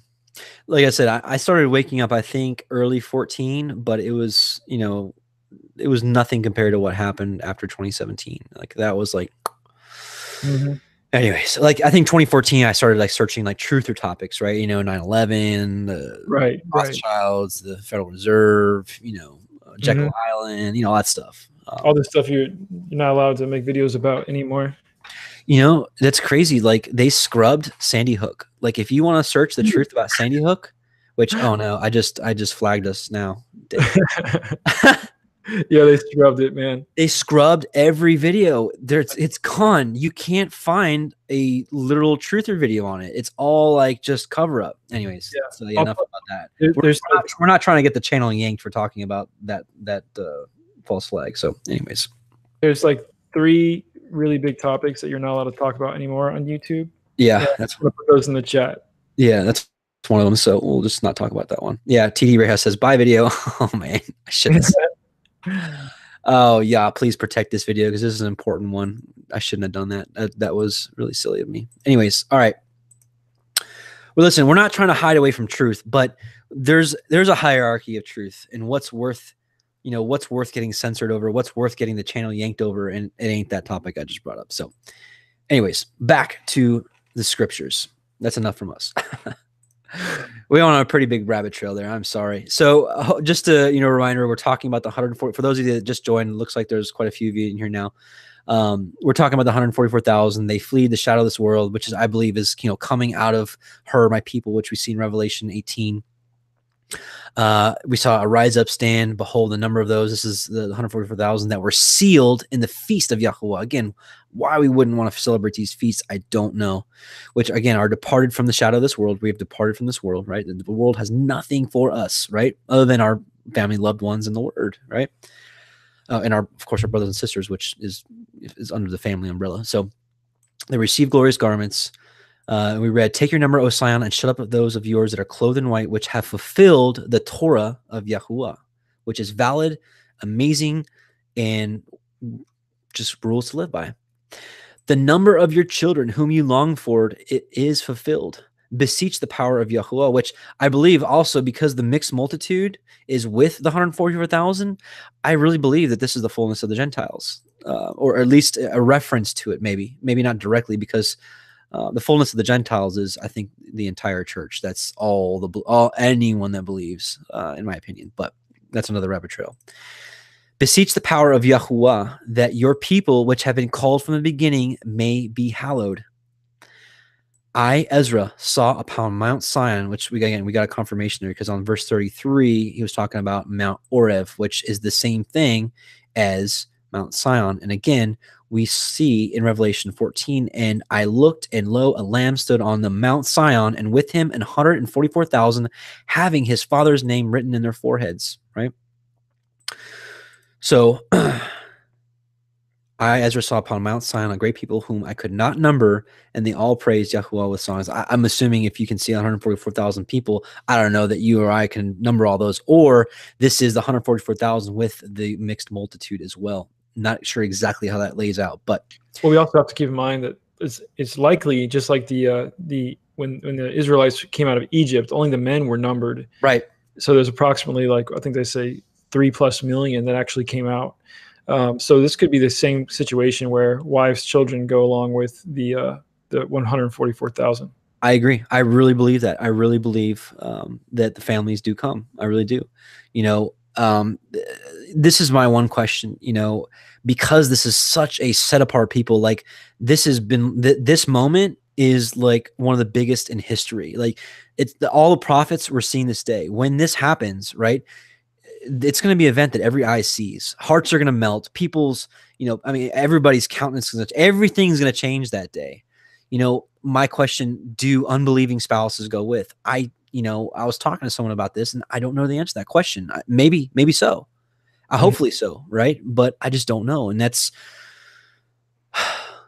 anyways, that's a whole other subject. But anyway, either way, I agree that the families are with the 144,000, but they are set aside. And I do believe the 144,000 is the Joel 2 army, the army that says, when a sword will go in them, they will not die. They'll leap upon walls like mighty men of war, because it says very clearly, right? Ephraim is my bow, right? We are the 144,000 are the force of Yahuwah. Right. They will go to war. And I don't know if you've ever read it yet, Justin, but man, a good read is the War Scrolls and the Dead Sea Scrolls, man. Just awesome. I believe it tells the battles beforehand, and it describes the armor, the swords. I mean, we're talking about some decked out stuff here, but no wonder. I mean, this is a people that he set apart from the beginning, which, this ties into the Nazarene thing, in my opinion, bro. It's something that I've really been dwelling upon lately is, if you look at the history of man from the beginning, from Adam and Eve to now, like imagine it's like a big tree, right? Like a big family tree, because everybody came from Adam. And so you got the tree growing, you got branches and branches. We know some were broken off and some were grafted in. But if we are the end times remnant, right? And if we are the 144,000, or if some of us are the 144,000, right? Whatever, regardless, the Nazarene are the branches, right? Think of this huge tree. And he knew who was going to be the end times branches at the end. And this goes into what we've been talking about, the fig tree, when you see it put forth its leaves and bear fruit, right? Which again, bearing fruit is keeping his commands. Well, obviously faith. There's nothing without faith. His faith, right? And obedience. And so I just thought it was so poetic, just thinking about, if we are that end times generation, which I believe we are, we were the people that he was hoping for and searching for from the very beginning. He knew us from the very beginning of time and knew that we would come to him and bring forth fruit in our due season, fulfilling what the parable of the vineyard is, right? Which is giving the kingdom to those that will bring forth fruit in their due season. Yeah. I mean, Jubilees chapter 1, it has the same, like a ton of prophecy just in the first chapter of Jubilees. And near the end there, Moshe is actually praying for the end times generation. And he calls us the Most High's inheritance. He says that we're his inheritance. So, and then also the Nazarene, we have to remember it also means the preserved ones. It also means the watchmen, and it also means the guardians. So it definitely all ties together with the branches. Right. And anyways, I can't stop thinking about it. Like, honestly, like it kind of gives me like warm and fuzzies, just like, what if we are that people that he hallowed from the beginning and was waiting for? It says here in Ezra, man, it's just so cool. It says the number of your children whom you longed for is fulfilled, right? Like, just so cool, Also Romans, I think Romans 8, Romans 8:19 through 23. Let me pull that up real quick.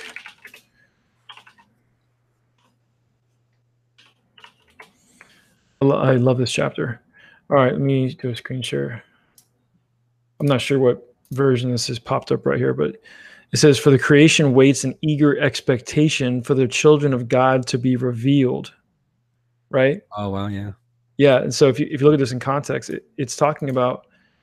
It also says in another version, "For creation waits with eager longing for the revealing of the sons of God." So I really think that he also was talking about the same thing. So that is so cool. I hate to jump ahead, but I really want to go over a scripture in Ezra that really goes into all this. Who have not tasted death. I can't remember if it's chapter 5 or 6, and it'll take me too long. These chapters are so long too. Ezra's. Here we go. Yeah, Ezra 6, and let me see where this is. Yeah, here we go. And I believe this also ties into what Paul was saying. I know a mystery: not all shall sleep, but we all shall be changed. Right? There is going to be a people that is protected, that is set apart. It will be glorified in front of the others. Here we go. Let's check this out. So this is going all about the end times. I think we read this a couple weeks ago. And it shall be that whoever remains after all that I have foretold you, shall himself be saved and shall see my salvation and the end of my world. So there is going to be a people that survives till the end, like literally survives the tribulation, right? Whether they're hiding in the woods or whatever. Some people are going to survive, right? So this is group one. So whoever remains shall himself be saved and shall see my salvation into my world, right? And so this same group, this is the same group, they sees another group. They shall see the men who were taken up, who from their birth have not tasted death, and the heart of the earth's inhabitants shall be changed and converted to a different spirit. For evil shall be blotted out, and deceit shall be quenched, faithfulness shall flourish, and corruption shall be overcome, and the truth which has been so long without fruit, right? We know what the truth is, right? The truth. Mm-hmm. Psalm 119, 142, the truth which has been so long without fruit shall be revealed. So there is going to be a people that are glorified in front of the other people. Like, don't make no mistake about it. All right. I'm sorry. You got anything else? If not, I'm going to go back to the. Actually, since you said that, I will go ahead. Yeah. Because I honestly figured I didn't think we were going to get past chapter 2 or 3 tonight. So let's just. I really want to go through this book in detail. So anything. Yeah, this is second Baruch again. It's like again the men's study. We just finished this book, beautiful book, and then about 6 months ago we had on Watchman Alexander. Awesome show. We might have him on again soon, actually. But for two reasons, actually, Adam. Because earlier you mentioned the 4 angels in Revelation 7, and how there was another angel who commanded them. Right. Well, in second Baruch we see the same exact thing early on in the chapter there. This is Baruch writing here, and he says, "And I was grieving over Zion and lamenting over the captivity which had come upon the people. And lo, suddenly a strong spirit raised me and bore me aloft over the wall of Jerusalem. And I beheld, and lo, 4 angels standing at the 4 corners of the city," which is the same thing we see in Revelation 7, "each of them holding a torch of fire in his hands. And another angel began to descend from heaven and said unto them," so we have a 5th angel commanding them, just like Revelation 7, "Hold your lamps and do not light them till I tell you. For I am the first sent to speak a word unto the earth and to place in it what the Lord of the Most High has commanded me." So here we see they actually pull out the temple vessels along with the veil, the holy ark, the mercy seat, and 2 tables, and all of that, and they actually hide it in the earth. And it's the earth tells him he actually tells the earth to guard these things until the last times. And if you guys haven't seen the Copper Scrolls with Jim Barfield, he believes he found these things in Qumran, which this is definitely worth checking out later. But something you said, Adam, you were talking about, what was the last thing you said? There was something else here I wanted to mention. It wasn't the branches thing, was it? No. Can't remember.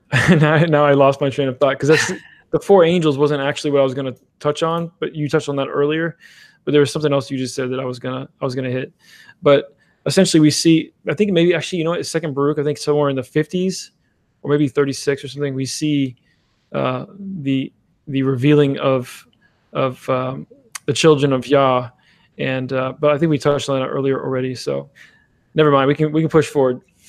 Okay. Well, if you remember, just stop me. Okay. We're almost done with this chapter, anyways. All right. Let me screen share real quick.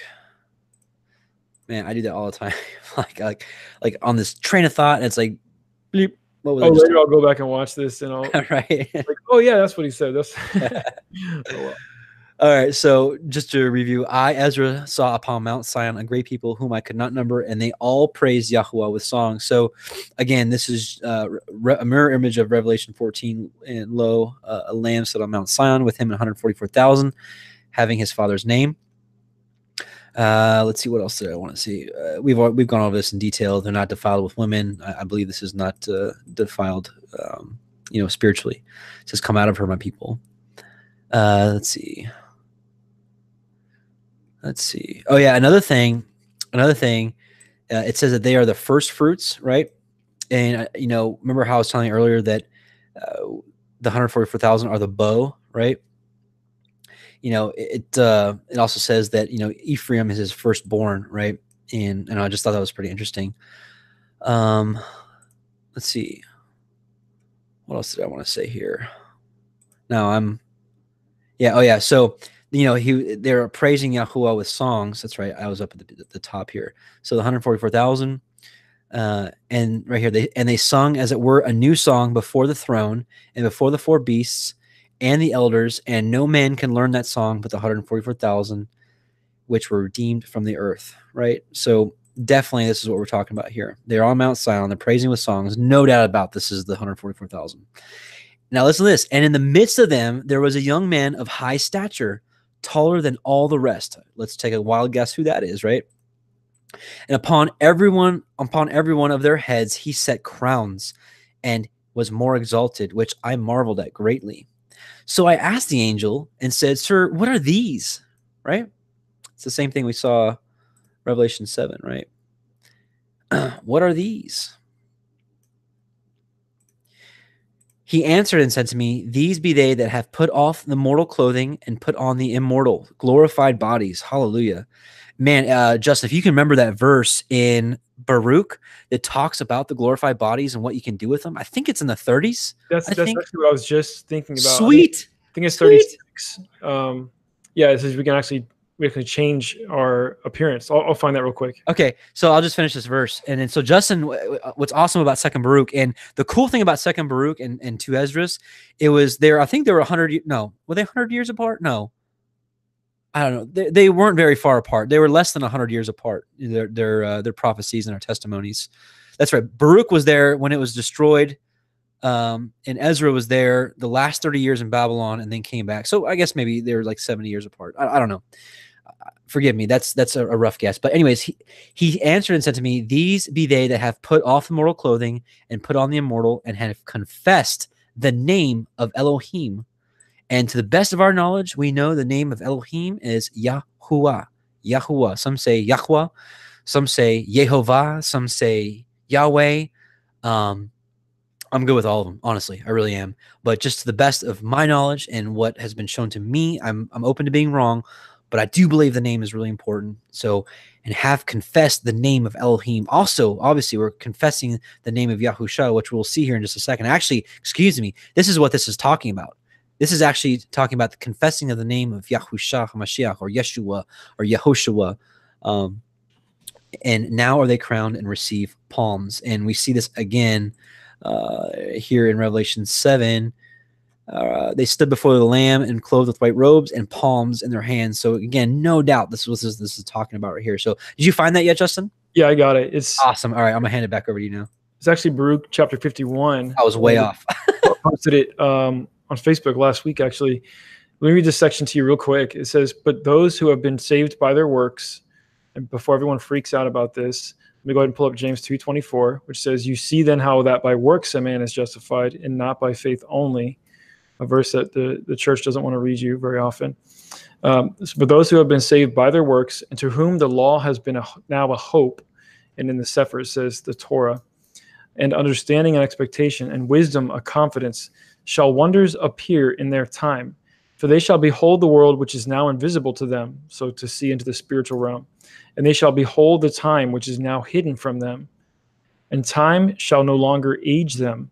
For in the heights of that world shall they dwell, and they shall be made like unto the angels. And this goes along with Enoch, and Yeshua himself said that we would be like the angels when he's challenged by the Pharisees in the book of Mark. And be made equal to the stars. And this, to me, I love this. It stands out so much because Abraham said his offspring would be like the stars.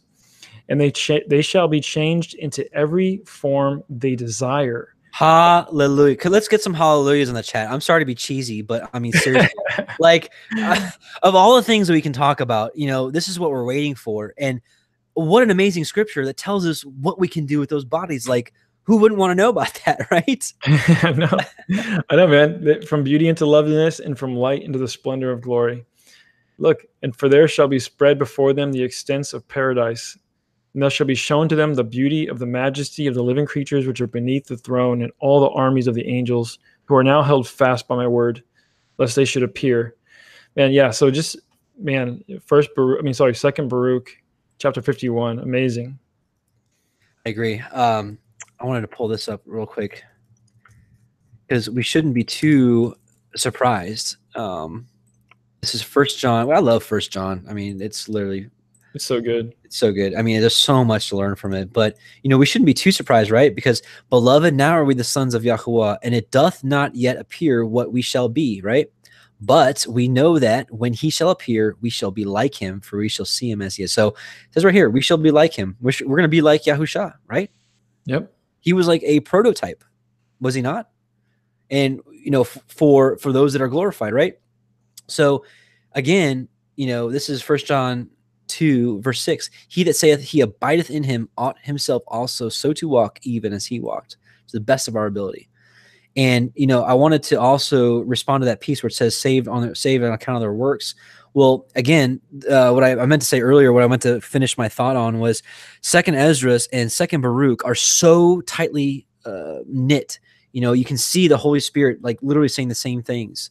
And actually the book of Jeremiah is the same as well. A lot of the same verbiage, right? So this is 2nd Ezra. I'm jumping ahead just a little bit, but it's okay.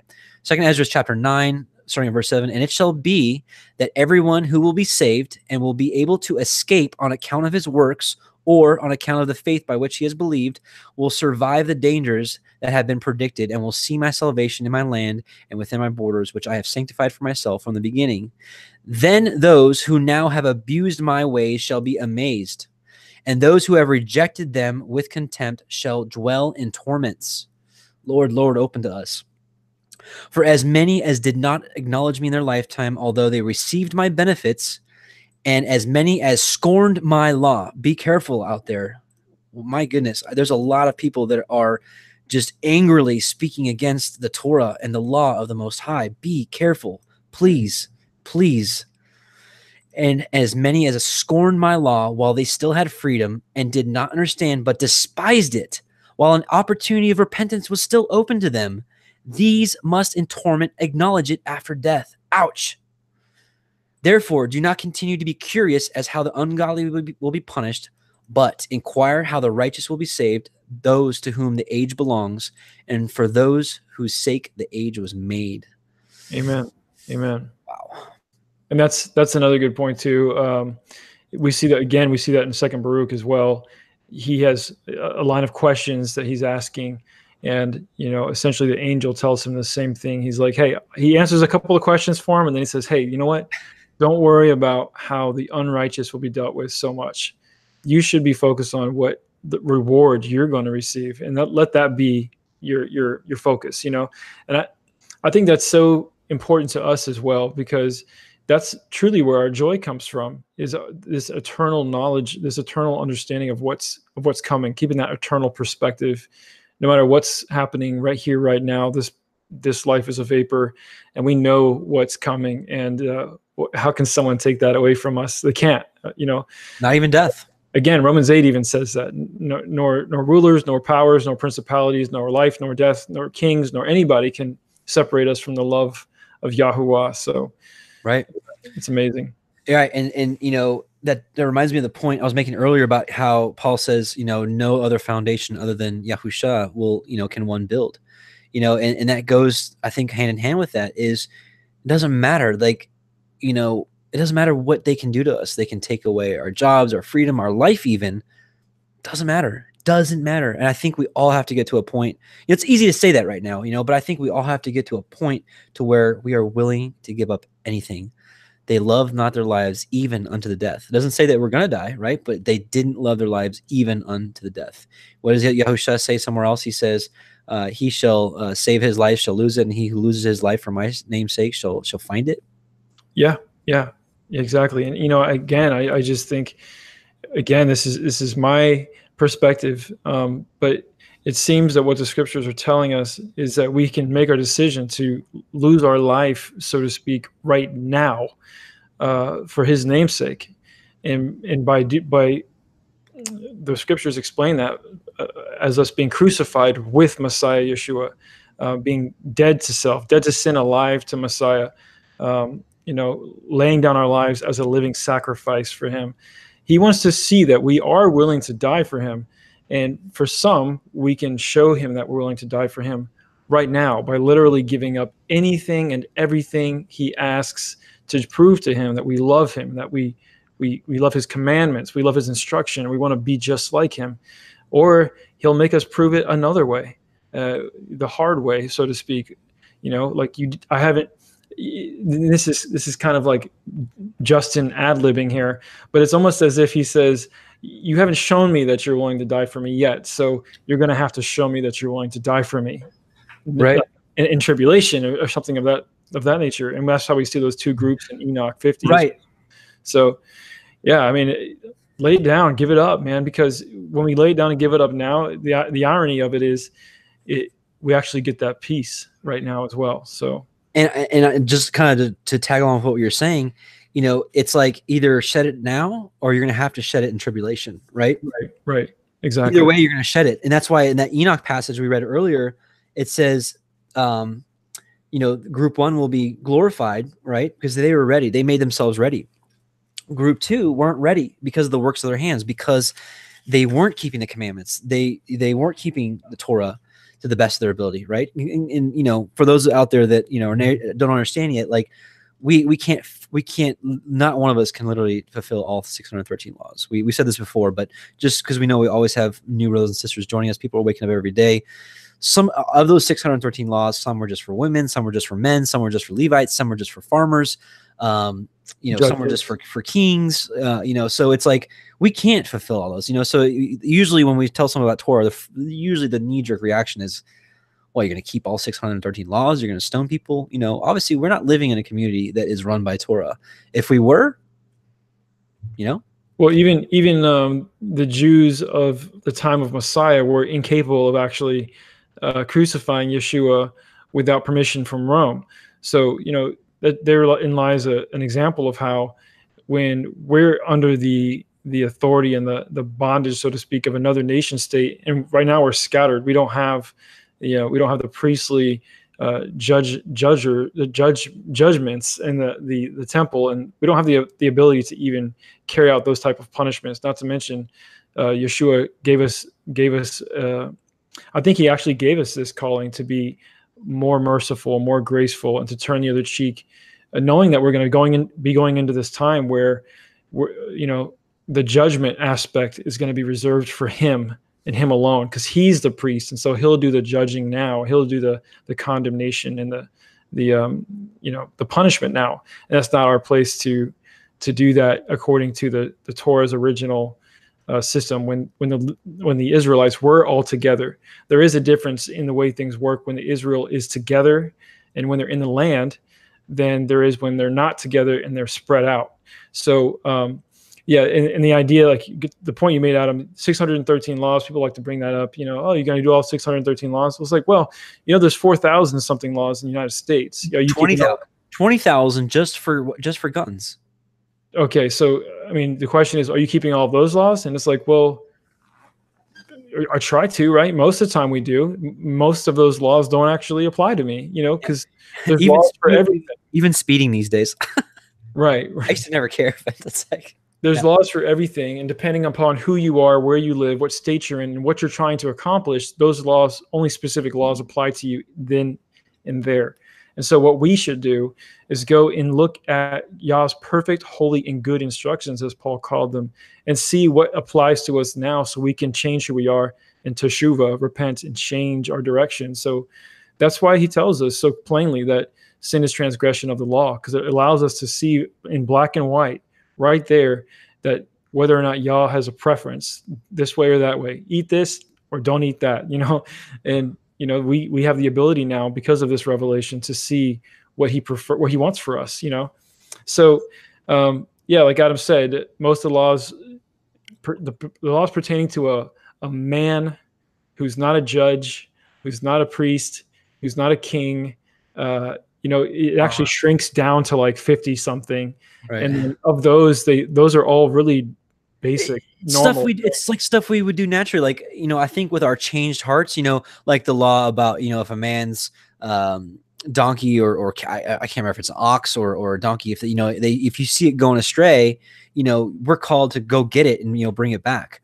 You know, it's just like, you know, today, if somebody's dog got out, you know, I think most of us would, you know, try to help, you know, or just, you know, whatever. Like a lot of this stuff is like basics. Like it's, you know, just common sense stuff. Like if you love God and love people, this is how you know, and a lot of people like to say, like, you know, all I need to do is love God and love people. But how do we do that? Right. And we've talked about this before. How do we do that? How we've been taught, you know, by Egypt or by Babylon, you know, by the tentacles of Babylon and the shadow of this world. Is that who we're learning how to love people from? This, you know, this Hollywood romance, fake love stuff?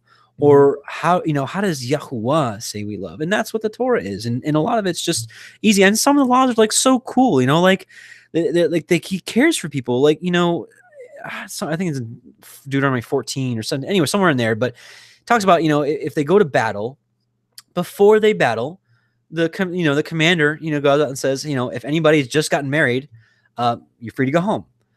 You know, that way, you know, you can consummate the marriage of the wife. If anybody just planted a vineyard and hasn't eaten from it, go home. If anybody hasn't, you know, you see, it's like, this is great stuff, you know.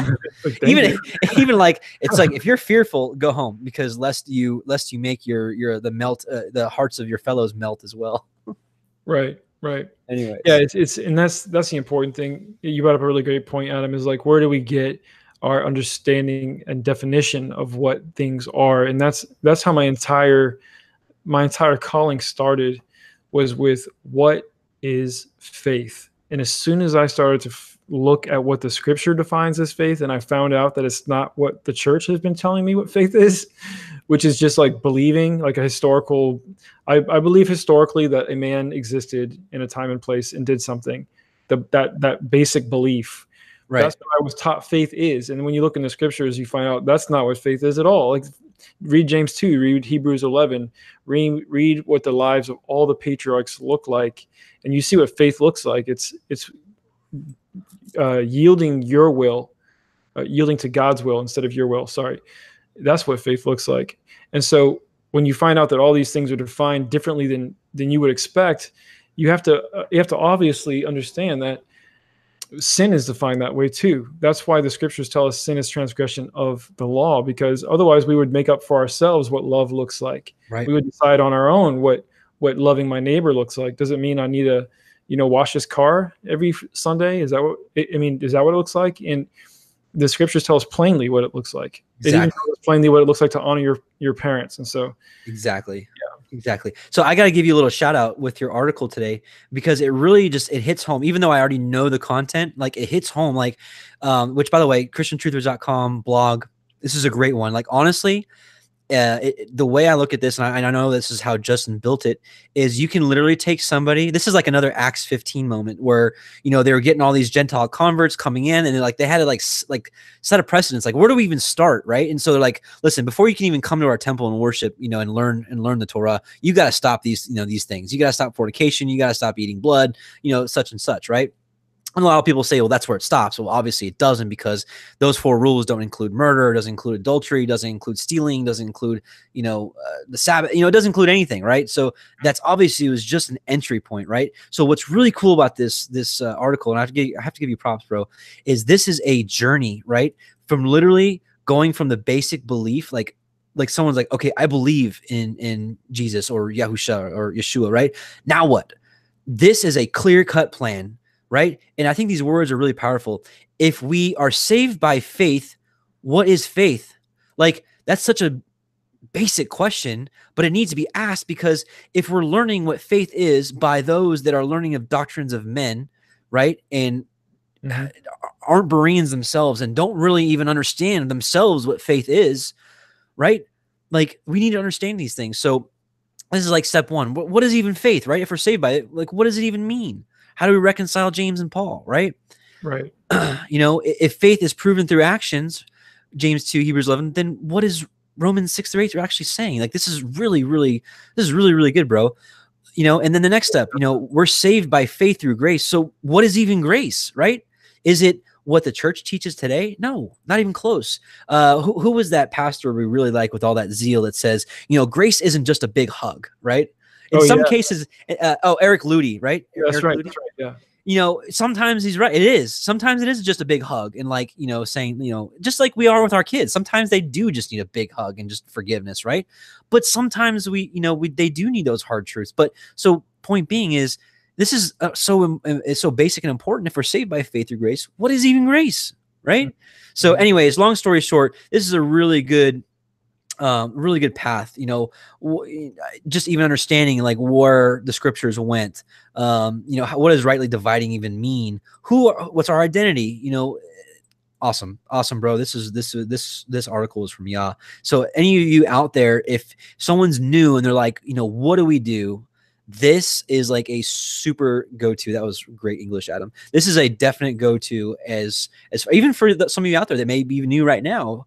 This may be for you. So I want to put a link in the chat. I'm gonna stop screen share for a second. I want to put a link in the chat for anyone out there. I'll try to remember to put it in the description box for those of you that are watching this as a recording. So anyways, I guess I'll try to finish 2nd Ezra chapter 2. Yeah.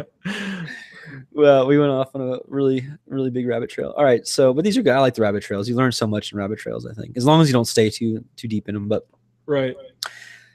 So we read about they were crowned, they received palms, and then here he goes. Then the angel asked, "What young person is it that crowns?" It's interesting. It says a young person, you know, and I wonder when we're glorified.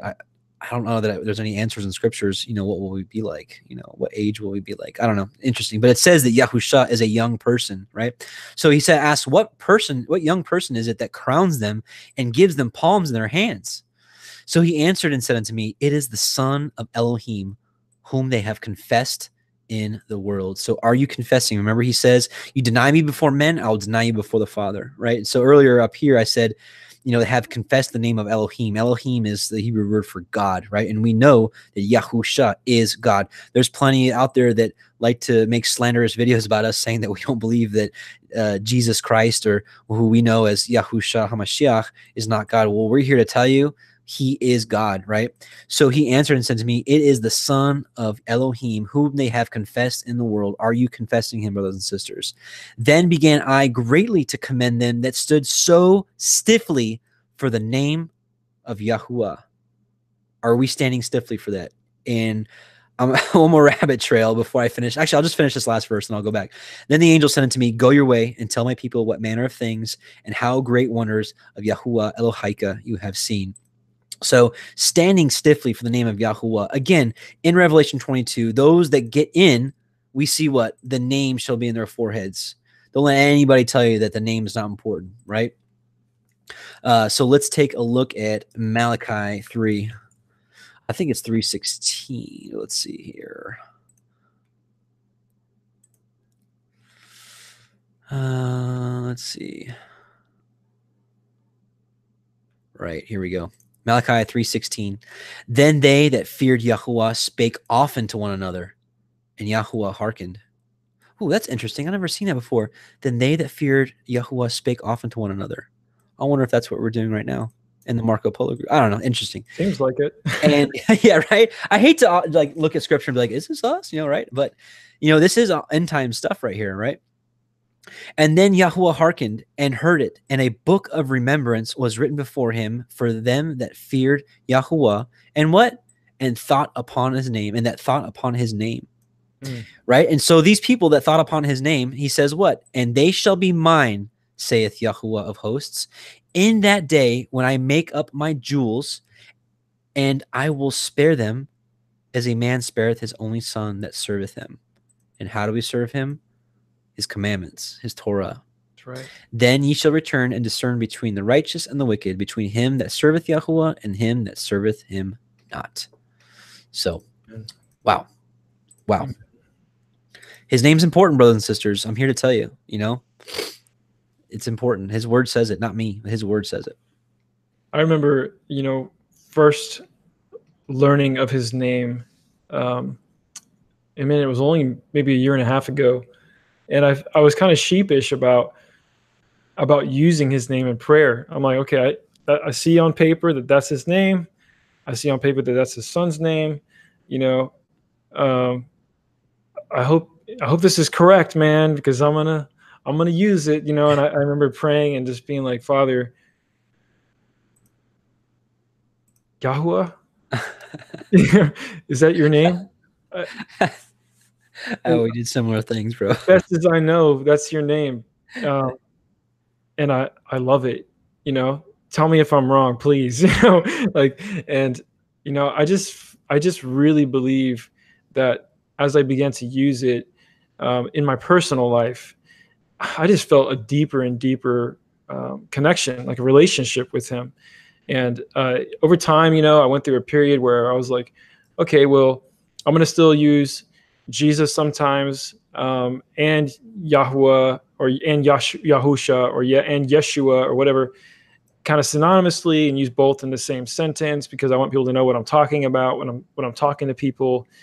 And then over time, like even that, I was just like, over the last couple of weeks, I've become kind of like, but that's not his name. I like to just say his name because that's his name. And I think that Jesus has become synonymous with a different idea of who the Son of God is and what he came to do and what the Christian church says about him.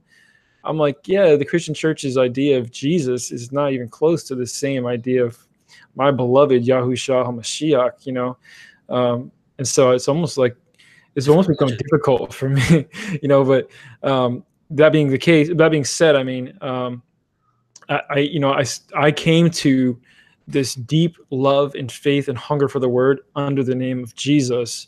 But, I think what Yah was doing at the time was allowing me to speak in whatever terms I understand, because he saw that I was seeking him and trying to grow.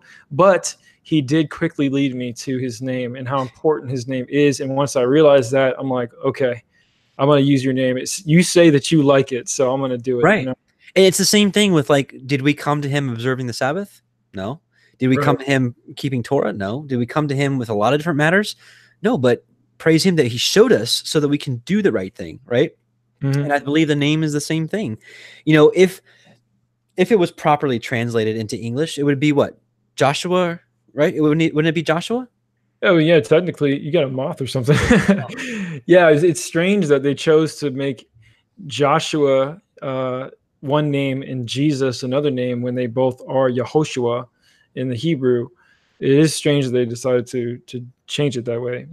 And if that's how it happened, I think all of us would be cool with it. And be like, yeah, his name in English is Joshua, or exactly, however exactly would have been translated. Right, I think when we realized that there was deception and it was a purposeful move, it's to me, it's on the same level, but actually this is way more egregious. But remember how we've talked about this so many times, people talk about the KJV is the perfect, perfect scriptures. That's it. Like, it's perfect. There's no errors. But then, we look at stuff like Acts 20 verse 7, that the word's supposed to be Sabbath, but they change it to first day of the week, And so we see this manipulation here. So when the truth gets revealed to us, why do we want to continue in error? What does the Psalm say? David says, I'm going to pull it up real quick. Therefore I hate every false way. So if it's false, it's false. Psalm 119, 104. Through thy precepts I get understanding. Therefore I hate every false way. So as we've continued, he's continued to show us more and more truth. And yeah, I think the name's important. And as we've been reading tonight, and you don't even have to read outside of the 66 book canon to realize how important his name is. Amen. Amen. Yeah. And if for those who haven't seen it yet, if you want to see a really amazing connection between Joshua actually and Yahushua, or Messiah, check out this video I did about 5 months ago, The Hidden Prophecy of Joshua Revealed. Great video. You're going to see, man, not only are their names the same, but his life was a foreshadowing of what Messiah came to do in so many ways. It's mind-blowing. So just want to share that. Good call. Great video. So we're 2 hours, 10 minutes in. I had kind of had a feeling we wouldn't get past chapter 2. Do you want to stop and maybe just take a couple questions and just hang out with the chat a little bit? Yeah. Okay, so I'm gonna start doing this. So those of you that are watching this, as a recording, I guess the lesson's over, or the meat of this is over. So we're gonna kind of just hang out with. I'm gonna try to do this, for those that are listening in. as a recording or our podcast, which again, if you guys don't know, it's always in the description box. We do have a podcast now where I've heard from a lot of you that it's just more convenient for those of you that are like on the road or whatnot. Podcasts are more comfortable for you. So these I usually do them on Sunday, because after this ends, I'm Shabbat and Shalom, and so I won't I don't upload it to the I know you love it, Shabbat and Shalom. That's you copyrighted it, so I gotta give you credit. That's right. But I'll upload these on Sundays. Yeah, man. Yeah, and then actually, where did my picture go? Yeah, right. I was actually looking for it. My neighbor with Joshua dual exhaust is here. I got to get my Shabbat and Shalom picture out. I usually have it on the desk here. Oh, I'm sorry. I got to click you in. Okay. Oh yeah, Joshua Eller's wife made this for me when they came to visit. I love it. Beautiful. Great people. I have seen. I think it's good to lift up our brothers and sisters in front of the congregation, and not just the gifts, but I don't know if this is supposed to be public, but what Amanda or what the elders have done, what they're going to be doing for a sister of ours is such a selfless act.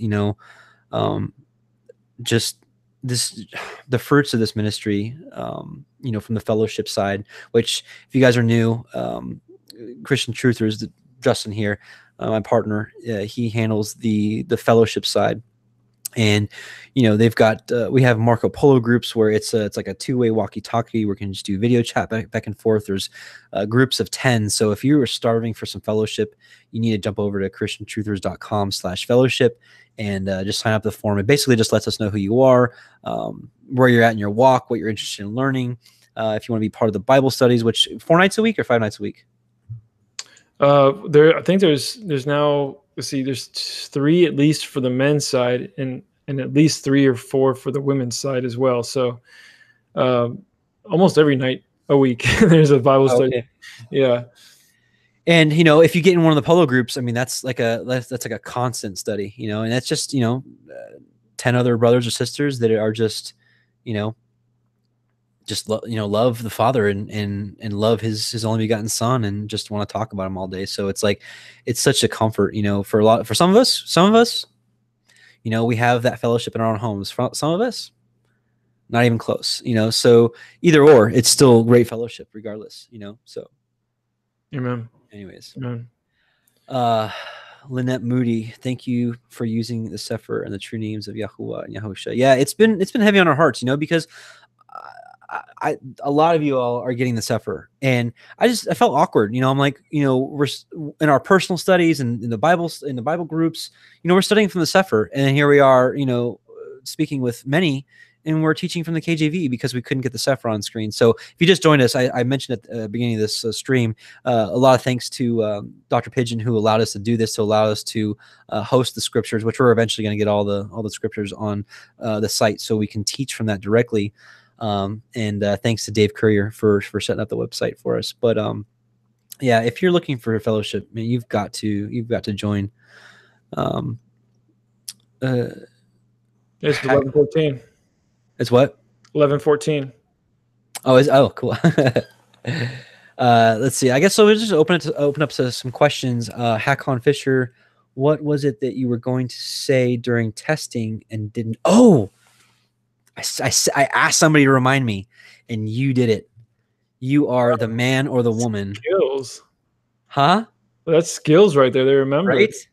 Who else is good at that? Dave Shearer. Dave Shearer is usually on point too. Reminds me. So yes, I want to read for you guys. It's nothing huge, but it confirms for me that we will be with Yahusha. They're the set apart group, the 144,000. Again, I keep saying we.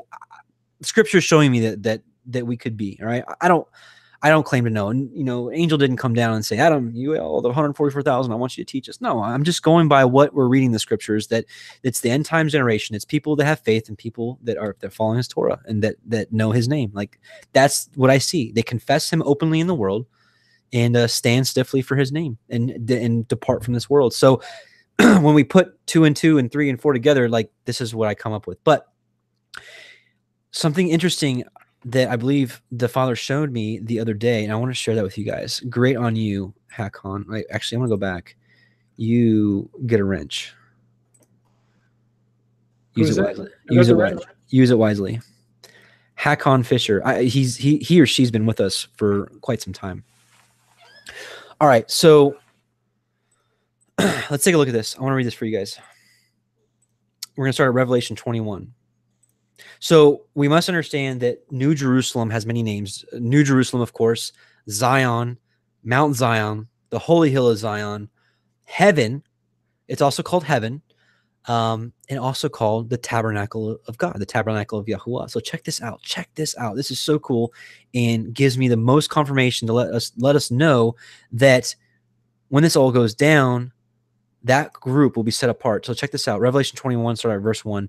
And I saw a new heaven and a new earth, for the first heaven and the first earth were passed away, and there was no more sea. And I, John, saw the holy city, New Jerusalem, coming down from God out of heaven, prepared as a bride adorned for her husband, right? And I heard a great voice out of heaven, right? This is coming from New Jerusalem. I heard a great voice out of heaven saying, behold, right? The tabernacle of Yahuwah is with men, and he will dwell with them, and they shall be his people, and Yahuwah himself shall be with them and be their Elohim. So we're seeing here the tabernacle of Yahuwah, and this is a key word, the tabernacle, right? So check this out. This is during the reign of the Antichrist. Let's see. And they this is the world, and they worshipped the dragon, which gave power unto the beast, and they worshipped the beast, saying, who is like unto the beast? Who is able to make war with him?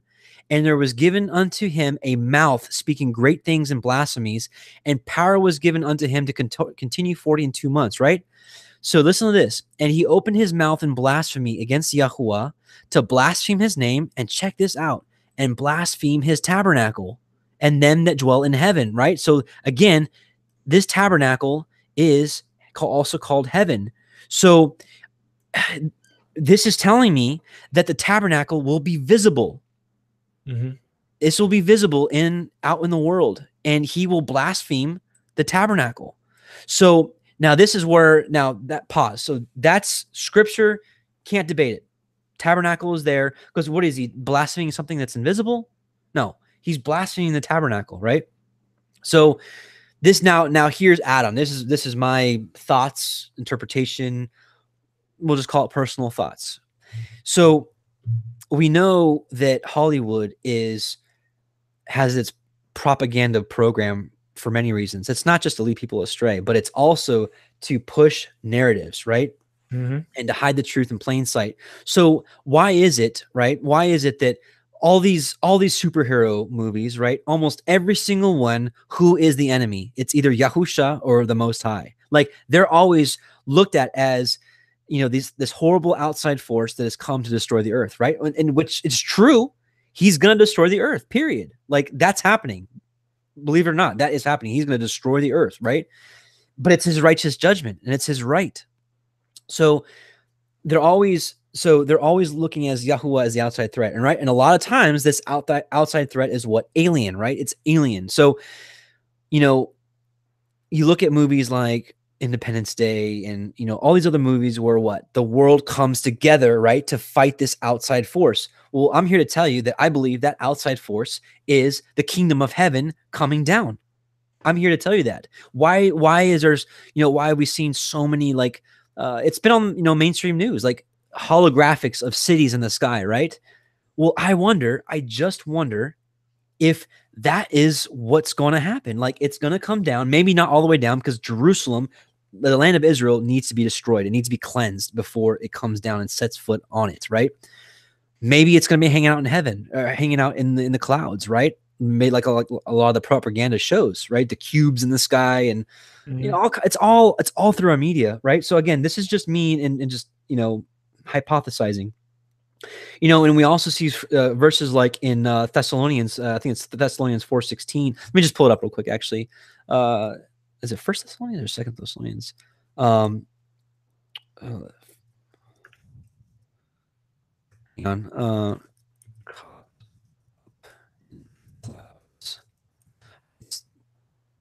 4:7. Okay, First Thessalonians 4:17, right? Then we which are alive and remain shall be caught up together with them in the clouds to meet Yahusha in the air, and so shall we ever be with Yahuwah. So are we being caught up into this kingdom that's not all the way down yet? I don't know. Again, I'm just hypothesizing, but it's very interesting. But again, just off the scriptures, without my interpretation, without my thoughts, I see very clearly that New Jerusalem is going to be visible and the Antichrist is going to be blaspheming it. And again, remember the speech by Ronald Reagan in the UN, the United Nations? Right. Yep. It says all we need, right, is an outside threat to realize how small our problems are, and we're going to come together. What do you see in the Marvel movies? What do you see in Independence Day movies, right? The world comes together. This is Satan's kingdom coming together. This is Psalm 2, right? Let me just read that. Psalm 2. I'll be quiet after this, Justin. And I'll let you have at it. No, man, I'm just chilling, listening. Okay. So again, Satan's going to have to gather the kingdom somehow, right? So there is going to be an outside threat. We are that outside threat. Yahuwah is that outside threat. Yahusha is that outside threat. I always, for those of you that have seen the video I just put out today, Micah 7, right? It says the world will fear, right, because of Yahuwah, and will fear because of you. Why did the heathen rage and the people imagine a vain thing? What is this vain thing they imagine? Is this alien deception? Do they think that we're some aliens, right? I'm just, again, I know that's kind of a weird theory, but there's a reason for the propaganda and for the alien deception, right? There's a reason for it.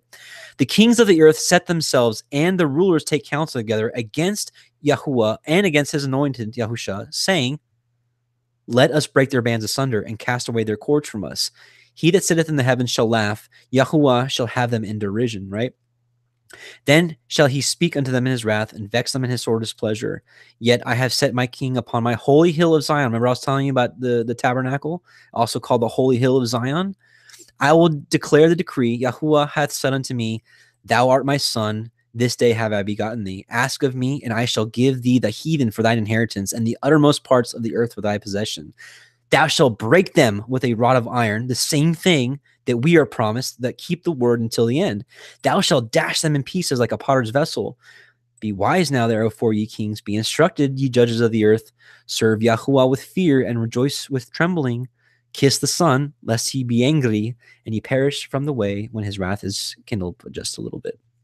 Blessed are all they that put his trust in him. So again, the point being here, I read a little too much, but I just love this psalm.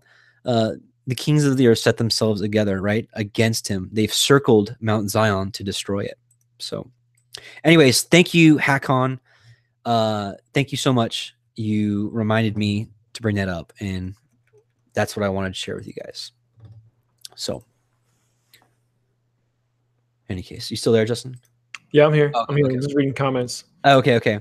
I'll tell you what I have got. Yeah. So again, a lot of that is my thoughts. So take it for what it is. But I think by the scripture, it shows that New Jerusalem will be in the sky or here somewhere. But you want to take the chat for just a few. I need to use the restroom real quick. So I'll be right back. Yeah, sure. Okay. Yeah. What's going on? Okay, cool. Yeah, I'll try and answer some questions quickly, as long as they're not like super deep, long-winded answers. I'll try and shotgun some out for those who are still hanging around. All right. What's going on, Singing Bird? How you doing? Joe Decker, Psalm 119, Lynette Moody, Yahusha's disciple. Yes, aliens are demons, in my opinion. Amen. Cloud9 reality. Hi, how you doing? Which verse says that Yahusha is going to destroy the earth? It says that the heavens will roll up like a scroll and the earth will be destroyed. There'll be a new heaven and a new earth. Let me pull that up for you real quick.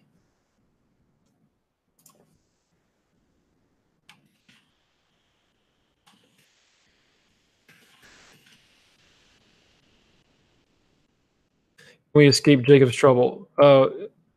We believe that the 144,000 will be escaped of Israel. And so I think that we can. But that's my opinion. I think that Jacob's trouble is synonymous with the tribulation period. So based on our understanding, there's a group of people who will be set apart from that, and a group of people who will endure that. So Revelation 21:1 says, "Then I saw a new heaven and a new earth, for the first heaven and the first earth had passed away, and there was no longer any sea."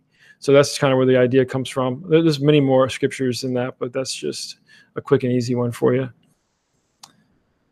Sunday worship, many believe, is worshiping the beast. Honestly, I think that's a fair assessment. Honestly, I think that's definitely connected. We see that there's a mark of Yahweh connected with people who keep His commandments and do His word. In my study of all the apocryphal books and in the canon, we see how dramatically important it is to Him, those that keep the Sabbath, keep it holy. We're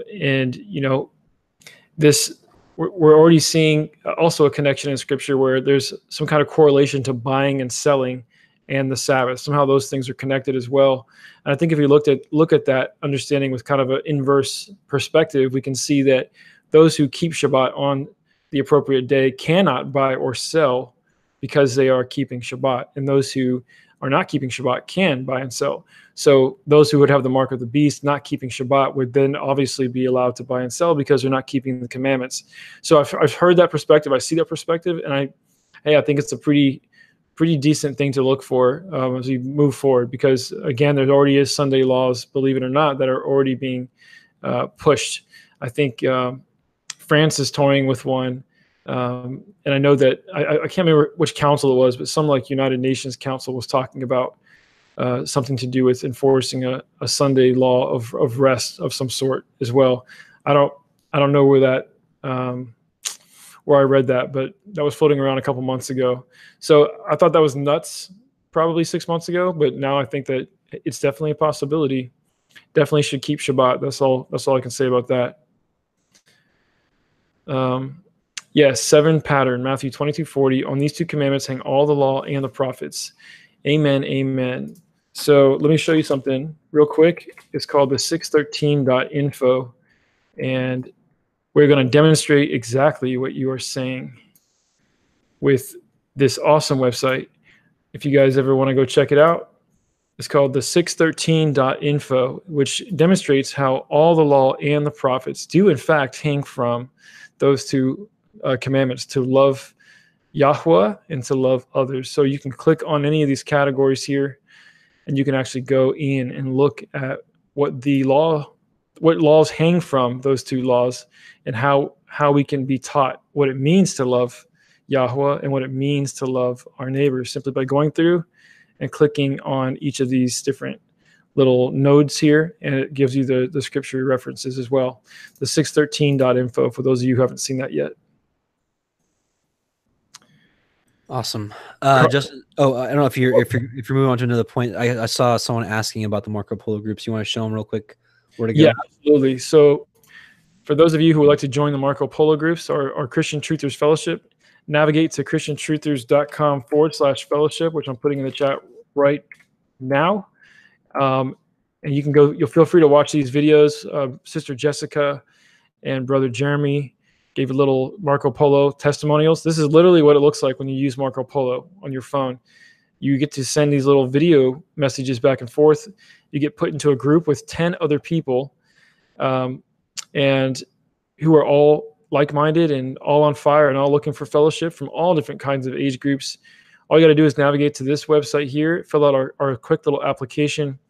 It's going to ask you 2 or 3 questions. Do you believe, of course, in the Messiah? Do you believe that we should keep his applicable instructions of Torah? And just a couple other questions about what you're interested in. We have youth groups, children's groups, weekly Bible studies via Zoom, and of course, daily interaction through the Marco Polo app, which is amazing.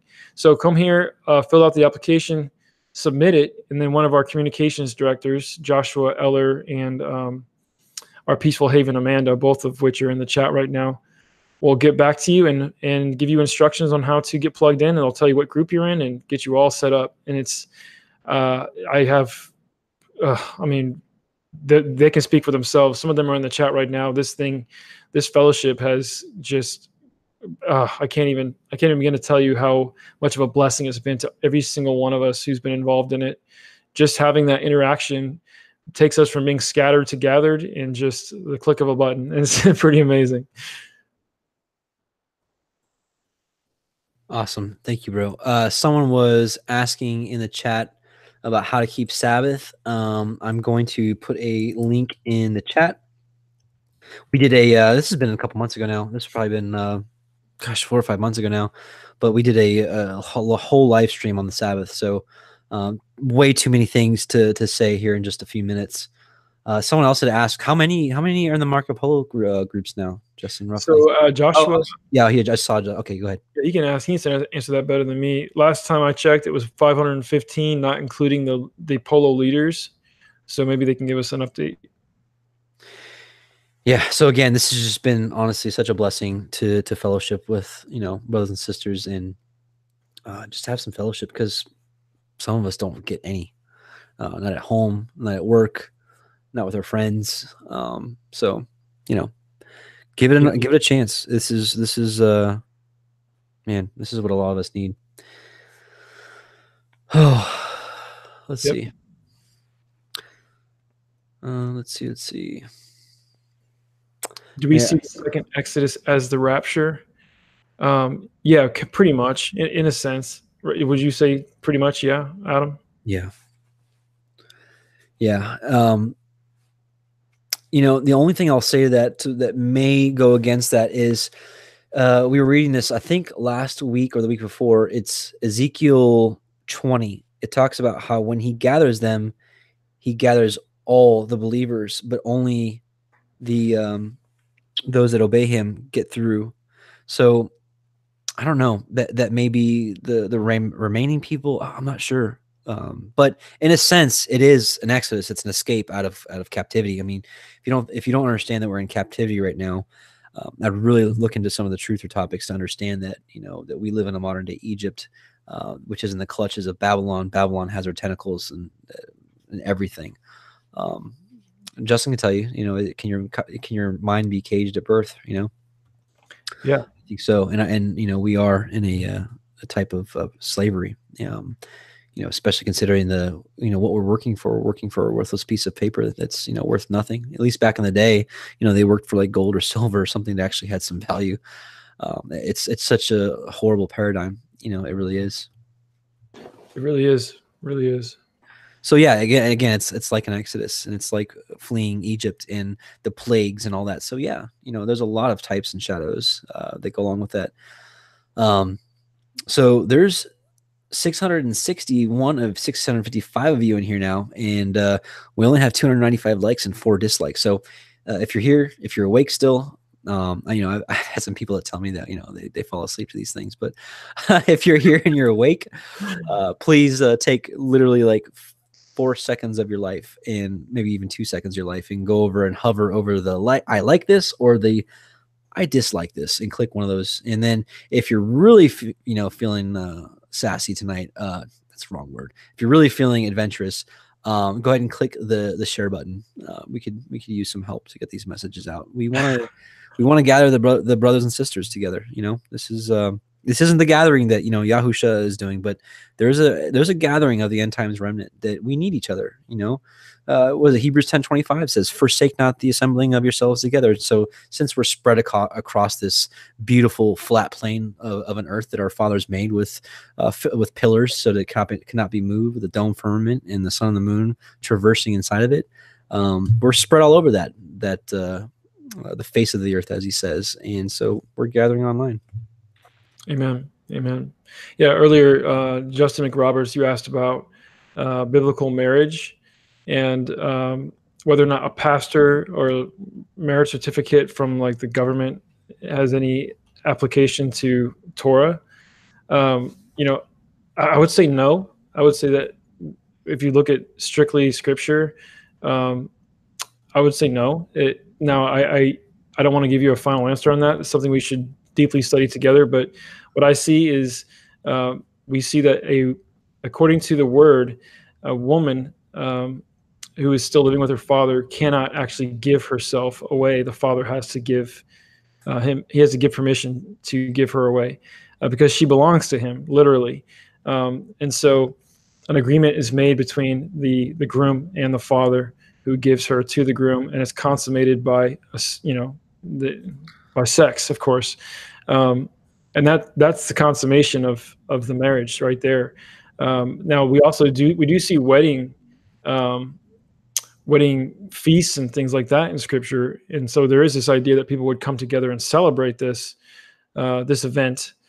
But in terms of whether or not, the United States of America and an evangelical pastor need to give you the ominous dominus and tell you it's good to go, I mean, it's going to be easier for you guys if you get married in America to get the paperwork done, just for whatever reasons, but in terms of if her father's made you a promise, or you've made him an offer, you guys have come to an agreement, and you've taken her as your wife and you've consummated it, I mean, in my opinion, you're married. So yeah. In a lot of senses also, and a lot of us were egregious with this, but in a lot of senses, I also believe just sex in general is marriage. Did Solomon literally get married to 700 wives, or did he sleep with 700 women? I think it's the latter. I really do, especially since it is the intercourse that does consummate a marriage, right? So, anyways, just some thoughts. The only hesitation I have on that, because I do agree with you that there's something there. The only hesitation I have on that is we see, like for example, Abraham, he took his wife's handmaidens. A couple of patriarchs took his wife's maiden, and they didn't become his wife though. The maid still belonged to the wife. And so you see situations like that where, like David had wives in one category, and then he had concubines in another category. And even that whole situation with concubine and what that really means, people tend to misunderstand that quite a bit too. When David had all those concubines, he was actually doing them a favor. Typically, concubines were widows or people who couldn't get married or couldn't find a husband or whatever. He was actually doing them a favor by giving them the opportunity to carry on their own family name.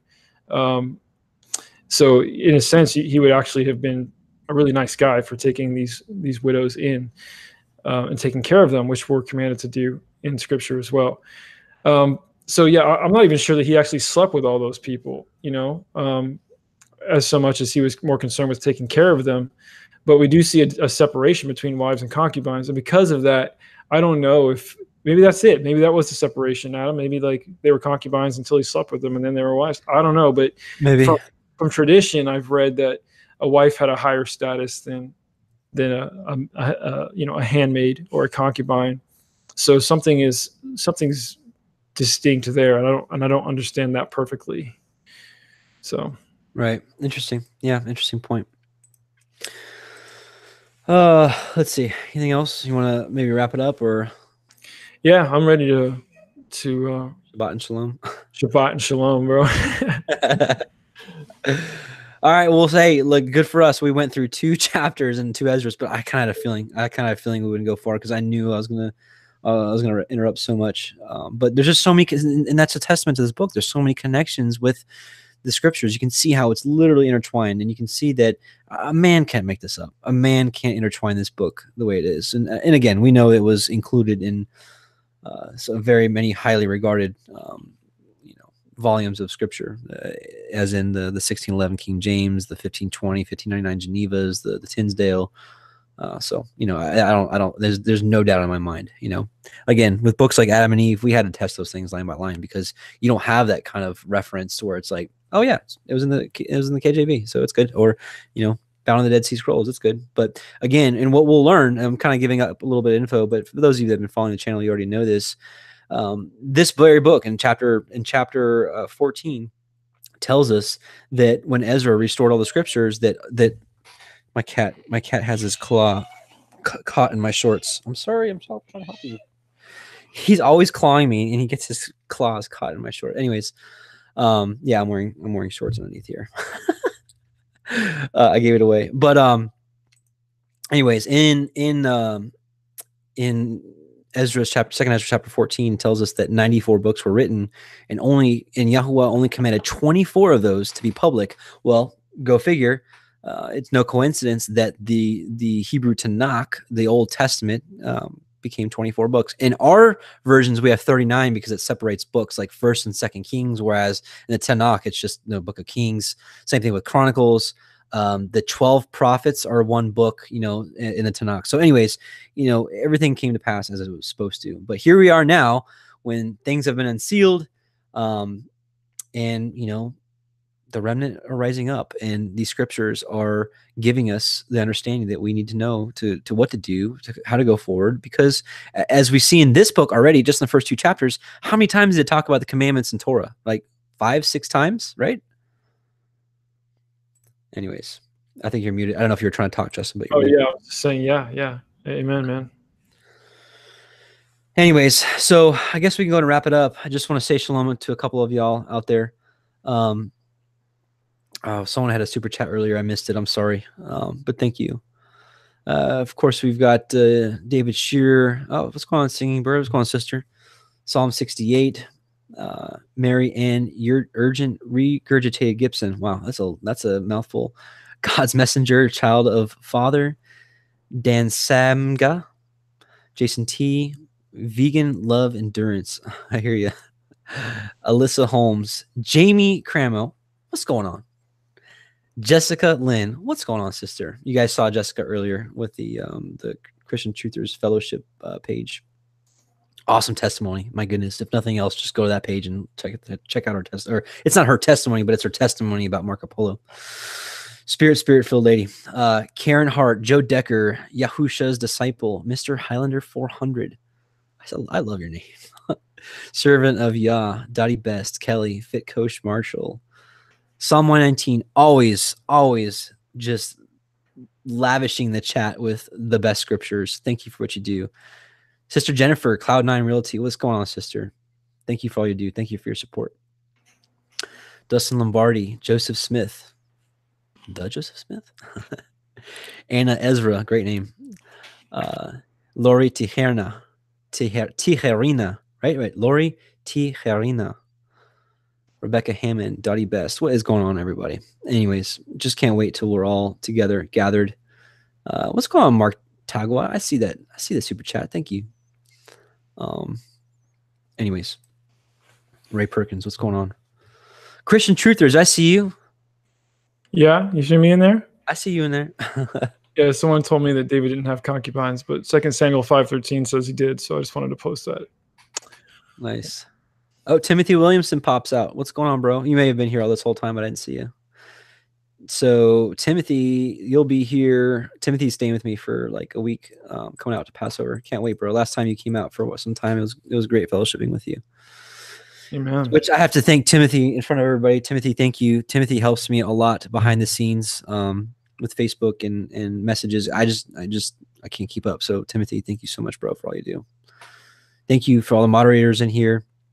Thank you, Melania Fearling. Thank you. Ray, I think it was 2 Samuel 5:13. You know that number. Anyways. Bowman 82. What's going on, Mark? I haven't seen a boom Shabbat Shalaka Laka. Oh, he gave us 2 or 3 tonight. Oh, did he really? Okay, yeah. I didn't see it. I've learned I can't look at the chat because I really want to pay attention to what you're saying so that we can have like a good dialogue. And I noticed that the times where I'm like looking at chat, I'm like, what? What'd you say? Oh man. Well, I just want to see it. I'm not gonna have closing prayer until I see a Shabbat or boom Shabbat Shalaka Laka. There it is. Boom Shabbat Laka. Shabbat Laka. Cool. I'm gonna get a Boom Shabbat Laka t-shirt just for Bowman. Man, I want to get that. I don't know why I still haven't got that shirt. The Obey Yah. That's a cool shirt. Oh yeah. I should get that. Trevor Duba, what's going on, bro? I see you here almost every week. And Joe Decker. Welcome back, y'all. Anyways, all right. So we're gonna go. We're just yeah. Let's go ahead and let's go and wrap it up. I'm sorry, I'm just reading some of these here. Vegan love endurance. Team Natsarim. Thank you. Thank you. All right, let's go ahead and wrap her up. As my cat is trying to climb on me like I'm a tree stump. Hang on. Chill out, cat. Chill out. Actually, come here. I want to show you to everybody. He's grown a lot. Come here. Come here. Come here. Oh, you guys remember him? Like he used to be like a little baby. But this is Kitty. We've given him a lot of names, but we just always go back to Kitty. He's super cute. He has his bow tie. I love this cat, but he always tries to climb me. All right, Justin, any final thoughts before I wrap it up with some prayer? Not at all. Thank you, moderators. As always, you guys are beautiful. Yeah, just awesome. Good to see all your faces again. Not your faces, but your names in the chat at least every week. You guys, not just the moderators, but all of you. It's just such a blessing, as usual, to spend our Friday nights with you guys. So thank you for joining us. And we look forward to seeing you again. And for those of you who want to, again, stay connected, make sure you jump into the fellowship. But other than that, Shabbat Shalom and good night. Awesome.